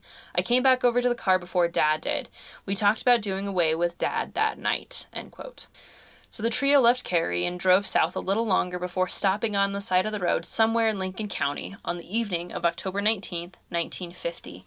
And just after midnight, Alwilda and Merle decide that now is the time to do it. So Merle gets out of the car and he pulls out a .22 caliber rifle out of the back seat, and he places the barrel through the ventilator window. And so those are those little triangle windows on old cars and trucks. We don't have them anymore, but I feel like everyone kind of knows, a car that had one. So he puts it in the ventilator window, and obviously pointing toward Leroy's head. Alwilda is sitting on the other side of Leroy, and Merle tells her to get out of there so he doesn't accidentally shoot her. And so he tells her to get underneath the steering wheel. She gets underneath the steering wheel and uses her hand. She puts her hand on her dad's shoulder. And she says, quote, I didn't have to hold him up, I just had my hand there, end quote. And then a shot was fired. Now, Merle claims he didn't pull the trigger. He said all that he did was take the safety off and the gun fired. But Alwilda says, quote, I honestly believe Merle pulled the trigger. I have shot that gun lots of times and it never did go off when I took the safety off. I don't believe it would go off like that, end quote. So then the deed is done. They wrap Alwilda's father's body in a piece of canvas, and they drive north back toward Blaine County. And as they're driving, Alwilda's dog Pooch begins making noises. He's snarling and growling at them, partially, I'm sure, because there is a dead body in the back seat, and also probably because he just experienced this loud gunshot, and there's just sort of pure evil in the car, honestly. Right. So afraid that the dog would draw attention to them as they were driving with Leroy's body, quote, they decided it would be best to get rid of the animal, end quote. And so for animal lovers, please perhaps skip ahead like a minute. It is a little bit brutal, and Anthony, I apologize. I know that you are a dog lover. So from the Times News in Twin Falls, quote, Williams said he took the small dog from the car so that its death would not be witnessed by the Reams girl and beat it to death with an automobile jack handle. Although he wanted to spare her the sight of her pet being killed, both Williams and Miss Reams have admitted that her father was seated beside her when the bullet entered his head, end quote. So, of course, that is pointing out the hypocrisy of, I don't want this girl to see me kill her dog, but obviously it's fine that she just watched me kill her father. And probably has, remnants of blood and other... Yeah. Yeah. God. And so Merle leaves Pooch's body in Lincoln County, and, they don't even really bother burying it. Yeah. As they near Bellevue, which is 20 miles south of Sun Valley, they see a gravel pile on the side of the road, and they pull over, and Merle pulls Leroy's body out of the car, and he throws it in the gravel pile, and he only partially covers it up. He doesn't even fully cover it up. He just sort of leaves it there.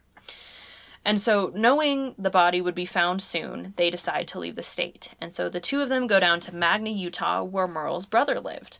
And there, Merle introduced Alwilda as his wife, quote, and we occupied the same bed, end quote. Jeez. So the couple stay with his brother for 2 or 3 days before they find themselves an apartment in Magna. Now, at that apartment, probably not in the apartment, but around it, they burn a box full of pictures, Leroy's clothing, and other bits of evidence that would tie Leroy to them. Now, after a bit of time, Merle's brother heard about the body of Leroy, who is, of course, Alwilda's father, being found, and they also get word that Alwilda and Merle are wanted for murder. And they deny the crime. They say that Leroy and the couple had parted ways at Cary and someone else must have killed him, but they'll go to Idaho to clear things up. And Merle comes up with this plan that he thinks will get them off, and that plan is that they would send a telegram to Alwilda's Aunt Mabel in Minnesota saying that they were in trouble and asking for money to be sent to Idaho Falls. And the logic, I think, here is if they were going back to the state that they supposedly murdered Alwilda's father, and then they surely couldn't be guilty. Why would they return to the scene of the crime if they were guilty, right?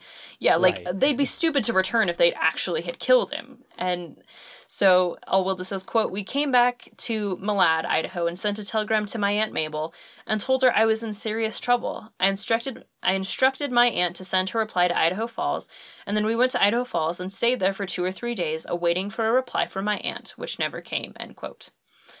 Alwilda said about that return trip to Idaho, quote, to me that car had a smell of runny blood and a smell of death. We put all different kinds of perfume and Menin's shave lotion on the car to get rid of the smell. On the way back to Idaho, we burned the seat where Dad's blood got on it. Rusty, which is Merle's nickname, was afraid they were going to try to take a blood test. It was Merle's idea to get back to Idaho Falls, get the money from the telegram, and get lawyers, and tell them the first story that I told, that Dad just left us at Cary, and get clear of this charge. I wanted to get out of the country, end quote. So obviously, sending a telegram with details of where to send money is going to result in being arrested at the Western Union office in Idaho Falls, where they stopped to inquire about money they thought Aunt Mabel would send. Quote, on the evening of about the 3rd day, when we went to the telegraph office and we came out, a couple officers walked across the street and told us we were under arrest for murder, end quote, and that they were arrested on October 28th, 1950. So after their arrest, the 14-year-old Alwilda is sent to the juvenile authorities, while the 25-year-old Merle was being held by adult authorities. And they were arraigned before probate judge Ross B. Haddock on October 31st, 1950. From the Times News on November 1st, quote, Williams stood stolidly, his hands clasped behind his back while the judge read the complaint. Miss Reams, however, appeared less stolid than Williams. She nervously toyed with a somewhat toothless rat-tail comb she had been allowed to take with her when she was brought from the Jerome County Jail. She wore a pink house dress and a blue kerchief which covered her braided, light brown hair. Officers said her better clothes were blood-spattered after the slaying. Williams was wearing jeans and a work shirt open at the neck. Aside from greeting each other when they were brought into the courtroom, the accused pair spoke their first words since their arrest when they conferred over whether or not to waive a preliminary hearing. The court procedure had to be explained to Miss Reams several times before she understood it fully, end quote. And of course, this just speaks to her age and her immaturity in that she just didn't think it through. So ultimately, they decided to waive preliminary hearing and they were held without bail. And again, from the Times News, quote, faced with further separation until the yet undetermined date of their trial, Miss Reams showed her first emotion. She sobbed briefly on William's shoulder and clung to his arm. Sheriff Clayton said throughout her questioning, her only anxiety has been to be with William. So she still is under his spell and really thinks that she is in love with him. So Alwilda originally took the credit for the idea to kill her father, flee to Magna, and then telegram her aunt and return to Idaho. In her first admissions to the state authority, she takes all the blame. Ultimately, she says she and Merle had discussed it and believed that if she took credit for the idea, she would get off because she was a minor. But very quickly, probably with some poking and prodding from the state, within just a few days, she changes her story. And officials took down this official statement on December 9th, 1950, only a month after their arrest. Quote, Merle asked me the night Dad was killed if I would take the blame if we were caught. He said it would be easier on me as I was a minor. I memorized that first story from rehearsing it so many times. It was that Dad left us at Cary and we never saw him again and someone else must have killed him, end quote. And then it's in this statement where Alwilda admits, quote, it was okay with me at all times for Merle to do away with my dad. The reason was to get rid of Dad so Merle could have me.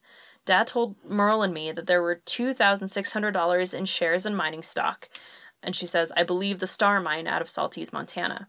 The bank book showed about $600 in the account in the name of Redacted. Rusty was going to wait until the thing cleared up and get me to go down and identify myself and get the money from the bank, end quote. That bank book that she says had $600 in the account and the shares was never found, so Alwilda thought that they may have accidentally burned it when they burned some of her father's other things. And in several newspaper articles after her arrest, Alwilda is quoted as saying, quote, well, my father lived by the law of the gun. He who lives by the sword shall die by the sword. I guess he who lives by the gun shall die by the gun, end quote. Oh, man. Which is wild. That's a crazy thing to say. No remorse. And she really seemed so bitter at him for not letting a 14-year-old marry a man who was 10 years older than her. Oh.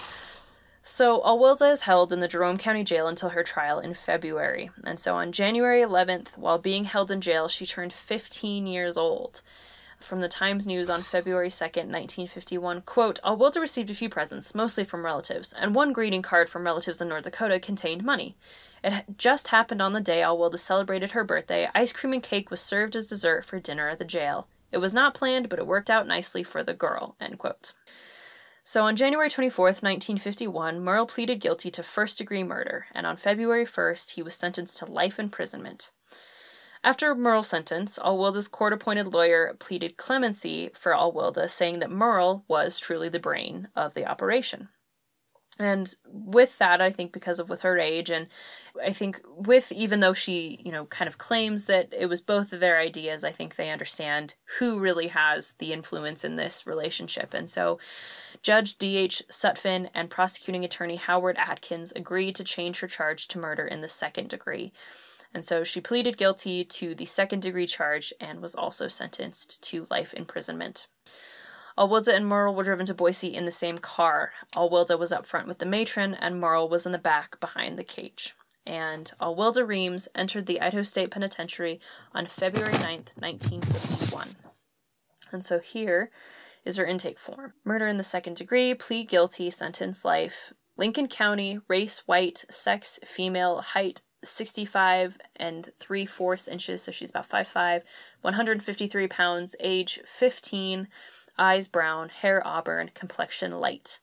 We don't have Bertillon. She was one of 8 inmates in the women's ward when she entered, including Norma Van Ostrin, who I cover in episode 28, Grace Elizabeth Scott, who I covered in episode 1, Verna Keller from episode 56, and her escape buddy, Margaret Barney, and Elizabeth Lottie Lacey, who I will actually be covering at the end of the season.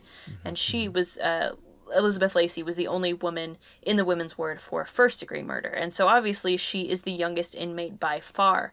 The closest inmate in age was Verna Keller, who was 21, so a full 6 years older than Alwilda. So on March 24th, 1951, Alwilda's cousin, whose name is redacted, wrote Len Jordan, then governor, asking for clemency for Alwilda, saying, quote, "Please bear with me while I tell you her background as I see it," end quote. So this cousin reports that Leroy's mother died when he was 14, and his 5 grown sisters tried to help keep him, quote, "in the right path," end quote, but he went into the army, quote, "where he took up too much whiskey and the wrong kinds of friends," end quote. After he married Alwilda's mother and then his wife left, Leroy left Alwilda in North Dakota before taking her to Oregon before she bounced around from school to school. And this is from the letter. Quote, "Leroy was gone all day from home at his work. Alwilda was left to roam the streets. The nice people of the town had not the time to spend on the poor little lonesome girl of a bachelor whom whiskey sometimes got the best of him, and she was referred to as that bad little Reams girl. The rowdy, tough element took over. Poor child had no mother to advise her, and a father who loved her dearly and would not harm a hair on her head, drunk or sober. Uncle," referring to Leroy, "would not spank her for anything, and she always got her own way regardless of who it hurt.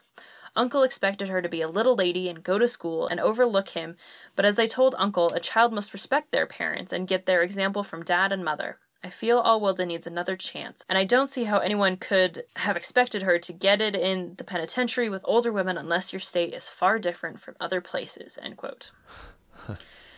And this cousin also wrote Ward and Clapp saying they hoped that they could continue to write Alwilda while Alwilda was in prison, and said they would be responsible for Alwilda's rehabilitation if the prison would release Alwilda, saying, quote, "I'm pleased she's taking a vocational training, and I'm happy to think you can change her outlook on life, but the penitentiary for a 14-year-old child is pretty bad, Pertty. I think it was just a typing error, but I think it's funny.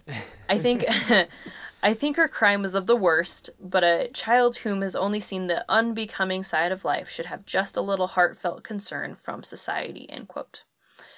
But heartfelt concern from society is not really what Alwilda received, as evidenced from a letter to the editor in the Daily News from New York City. Quote, "What a terrible truth was contained in teenager Alwilda Reams' confession after the killing of her father. Dad had no control. He waited too long to bring me up, and I got too big for him to spank at 14. Which is pretty close to the actual quote, but you can see sort of how newspapers twist things a little bit. Just a little. Continuing the letter to the editor, "This new psychology of sparing the rod and spoiling the child has resulted in a record number of teenagers in trouble. Look around and you will see that the best children today are those of stern, old-fashioned parents. Signed, in all caps, just a mother." Oh. Alwilda originally, quote, "made a fairly good adjustment," end quote, to prison. The matron said of her during her first few years, quote, "Alwilda Reams is obedient, willing to help others, and also willing to do what she can. Improving, but slow," end quote. A little while later, she said, quote, "Alwilda is improving in conduct and is trying to learn to cook, sew, and do housework. A very good ironer," end quote. Then 4 years after arriving in 1955, the matron reported, quote, "obeys orders and is willing to do all she can for others," end quote. So being 15 years old when she first arrived, she obviously needed some schooling, and it was reported in 1955 that she was doing some 9th grade work. So Alwilda's parole case was denied first in 1954, but in January 1956, her life sentence was changed to 16 and a half years, subject to good behavior, which usually then means that once they're given a definite sentence, they usually have to serve a third of that before they can be considered for parole. So throughout her time in prison, she attended religious services, if you'll forgive the pun, religiously. The prison chaplain initially reported, quote, "Miss Reams has made a complete confession of her crime, has attended all religious services. She has also expressed her desire to live a Christian life," end quote. By 1955, she was attending fewer church services, but still attended quite a few times. Alwilda's attitude began to change in 1956, however. And at this point, she's 20 years old and has been locked up for her later teenage years. And just think about how you were between the ages of 15 and 20. You know, you want to go out and experience the world. You like are starting to feel like you're an adult, and I think that is what Allwilda is going through. But she is in prison. Like, she can't do all those things that all of us did when we were wild and crazy, 15 to 20-year-olds. Mm-hmm. Anthony, what were you up to between the ages of 15 and 20? I just got out of my phase of being a magician, and Shut up. I was literally riding a unicycle and doing magic tricks, and then I was getting into music, and so I was playing bass in punk bands. So I was getting into trouble of my own sort there. Oh, but couldn't you just magic your way out of it? Yeah, I mean, sleight of hand is a very good skill I learned as a kid. So That's so funny. How about you, Sky? Oh gosh, what was I doing? Playing soccer. Here's the thing. I actually really was not getting in trouble because I am an introvert, I guess is maybe the nice way of saying it. I don't remember this, but my mom said one time that she was like, I think I had mentioned like, oh yeah, all my friends went out, and my mom was like, well, why didn't you go out? Or I think I came home early from something, and she was like, oh, is the event done already? And I was like, no, I just wanted to come home. Like, I was such a loser. Oh. So I was not getting in trouble. So I would have been fine had I been in prison in these years. But I guess really my point is that I think it's understandable that perhaps her attitude starts to change. And yeah. So both the matron and the chaplain reported in July 1956 that Allwilda's attitude had changed, quote, for the worse lately. She's been trying to exhibit herself when brought outside on business, particularly in regard to male prisoners. And it has been reported that she has remarked she really intended to have a good time following her release. Live it up. She intended to have a gay time for herself following her release, end quote. She wants to get the attention of men. She's grown up. She's not a child anymore, thank heavens. But despite these reports, authorities began to discuss a release for Allwilda in 1956.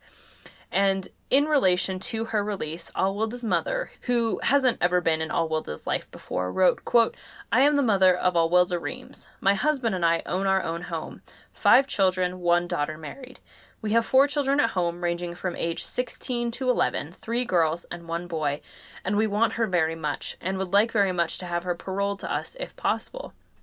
We are in a position to take good care of her, and we love her very much, and she wants to come home in all the letters I get from her, end quote. So I'm not sure how often she was writing her mother. I'm not sure if it's her mother who wrote her first, or if she reached out to her mother, but this is the first time that we see any interaction between her and her mother. So authorities stated, quote, it is unknown just how favorable the influence of her mother and stepfather could be, but it is questioned in view of the mother's lack of interest prior to Allwilda coming here. Another unknown factor is just how much control the mother and stepfather can exercise on the favorable side of Allwilda's behavior. It is thought she will need considerable skilled professional help and guidance if she is to make a satisfactory and personal adjustment after leaving here, end quote. But on August 6, 1956, the Board of Corrections grants Allwilda a parole effective on September 10th. And so she is indeed paroled to her mother, who lived in Iowa. And I did get some feedback from a listener who just wanted to make sure that everyone understood the difference between parole and a pardon. So a parole, when you're paroled, basically just means that you are released and you can go and live a normal life, but you do have to check in with authorities. Often you have conditions like you can't be around other convicts, you can't be drinking, you can't do drugs, you have to get a job, you have to, write monthly reports, whatever it is. If you are pardoned, you are not under any sort of authority. You don't have to check in with anyone. Like Duncan, he received an unconditional pardon, and as you heard, the warden said, I don't know anything about him because he was pardoned. I don't check up with him anymore. But Allwilda is paroled, so she has to check in with authorities. She has to have a job, and she does. She's paroled to her mother, who lived in Iowa, and the Iowa Board of Parole sent a letter offering Allwilda a job at a nursing home in Carroll, Iowa.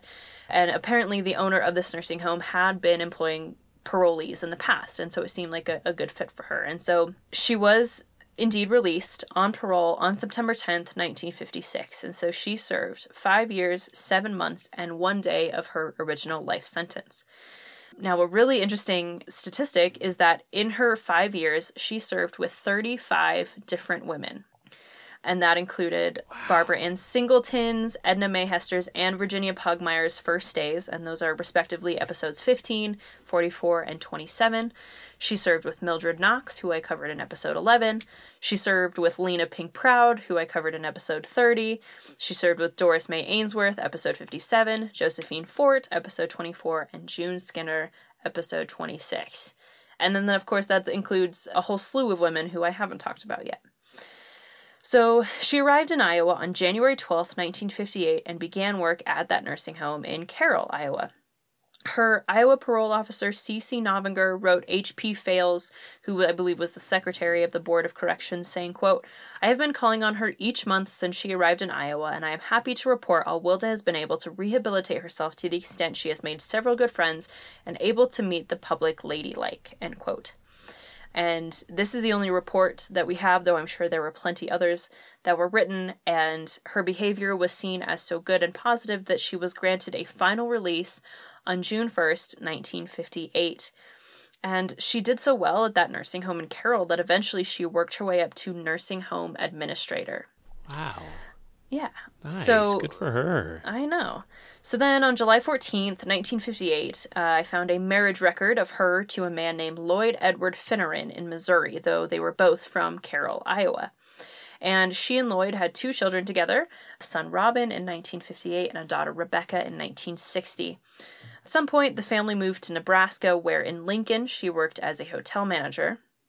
And the Lincoln Star reported on July 16th, 1964, 6 years after their marriage, that Alwilda was filing for divorce, citing extreme cruelty.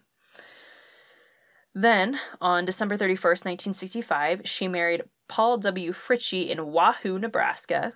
I hope I'm saying that right. Wahoo, because that's fun. So Paul adopted her children from her marriage to Finneran, and they had 2 children of their own, Paul Edward, born in 1967, and Betty, born in 1969. Once again, though, the Lincoln Star reported that on January 20th, 1971, Alwilda filed for divorce from Paul, asking for custody of the 4 kids.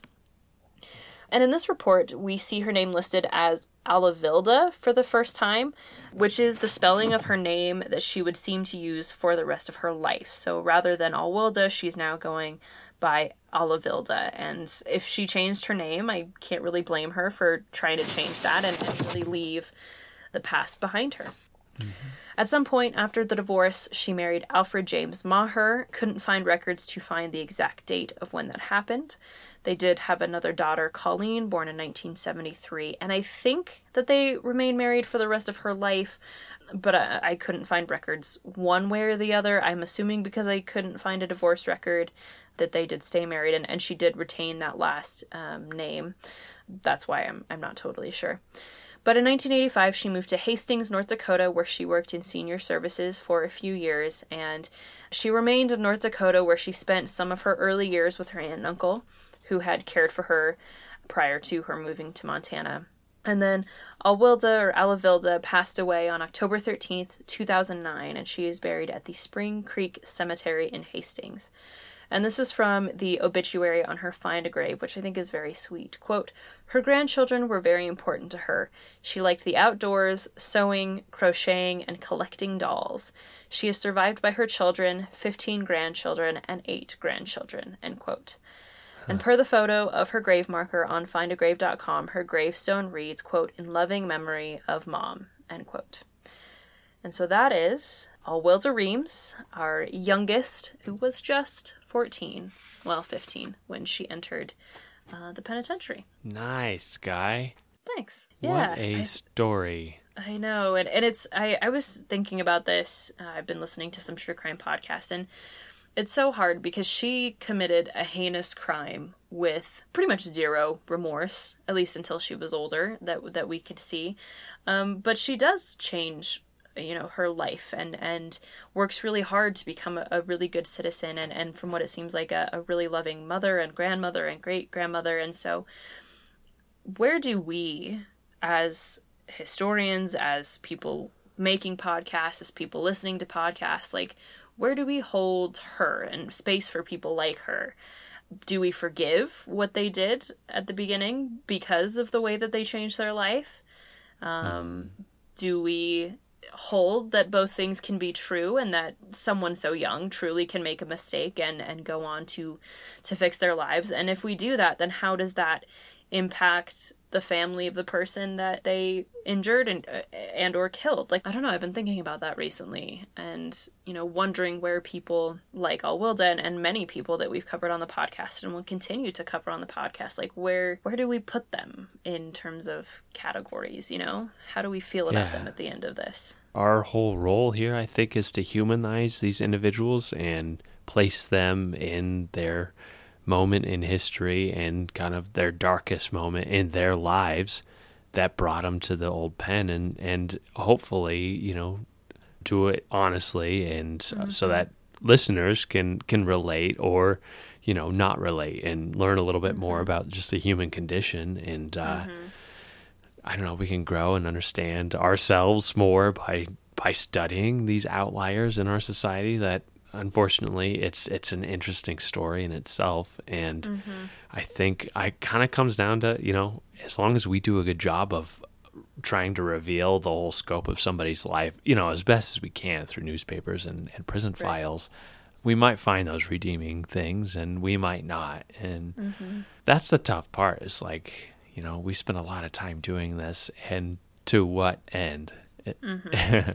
Is it entertainment? Is it telling history, or is it, what did Arthur Hart say, that history is, you know, inherently interesting because it's about us, it's about human beings and our experiences, and that's always going to be interesting. So well, and I, you know, too, that it's so easy to see this person as a prisoner and someone who murdered her father and be like, wow, what a horrible person she was, and to make these really snap judgments. And I have heard that, actually, of visitors at the pen, of like, oh, these people were prisoners, they deserve to be treated in X, Y, and Z way. And it's like, well, maybe, but also, like, what if we pull apart this story and I don't know, I think this is such an interesting question to wrestle with. And maybe, you know, I think we'll be wrestling with it and have been wrestling with it as long as this podcast continues, and hope that everyone continues to wrestle with these questions, that to remember, I think, that we don't live in a black and white world, that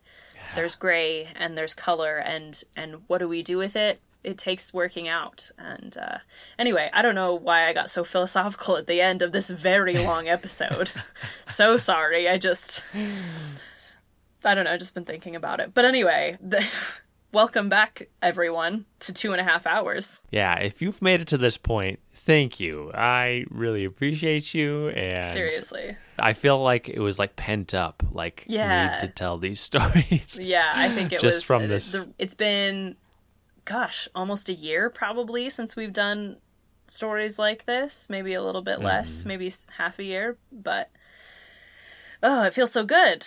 It does, yeah. Well, we're back, and we have some amazing stories for you all season, and partially a new co-host to fill my place for a few episodes. So you'll be, which I don't know why Anthony doesn't even do anything. So it's true. What in the world could he? Why do we need an extra co-host? Just taking a break. I'm just like, yeah. Anthony's just living the high life on the beach in the Bahamas while we're slaving away over our podcast. Just kidding. Anthony is the hardest working man that I know. Bahamas sounds so good right now, or Bermuda, but I will settle for Craters of the Moon next week. Craters of the Moon have so much fun. Tell us all about it. I will, absolutely. Yeah. All right. Well, let's wrap this up. Let's wrap this up. Great work, Sky. Again, Same to you. Great to chat with you and catch up. And thank you all for listening. We love you all and appreciate you. And do your own time. And do your own number. We'll talk to you next week. Bye. Bye. If you enjoyed Behind Gray Walls, please rate, review, and subscribe on your favorite podcast app so you never miss an episode. Not only do we get to hear your feedback about the show, but it helps others find us as well. If you're interested in finding out more about the podcast and to see mugshots of the inmates featured in today's episode, follow our Facebook group at Behind Gray Walls Podcast. Then we have a podcast Instagram as well. You can find us on Instagram at Behind Gray Walls Pod.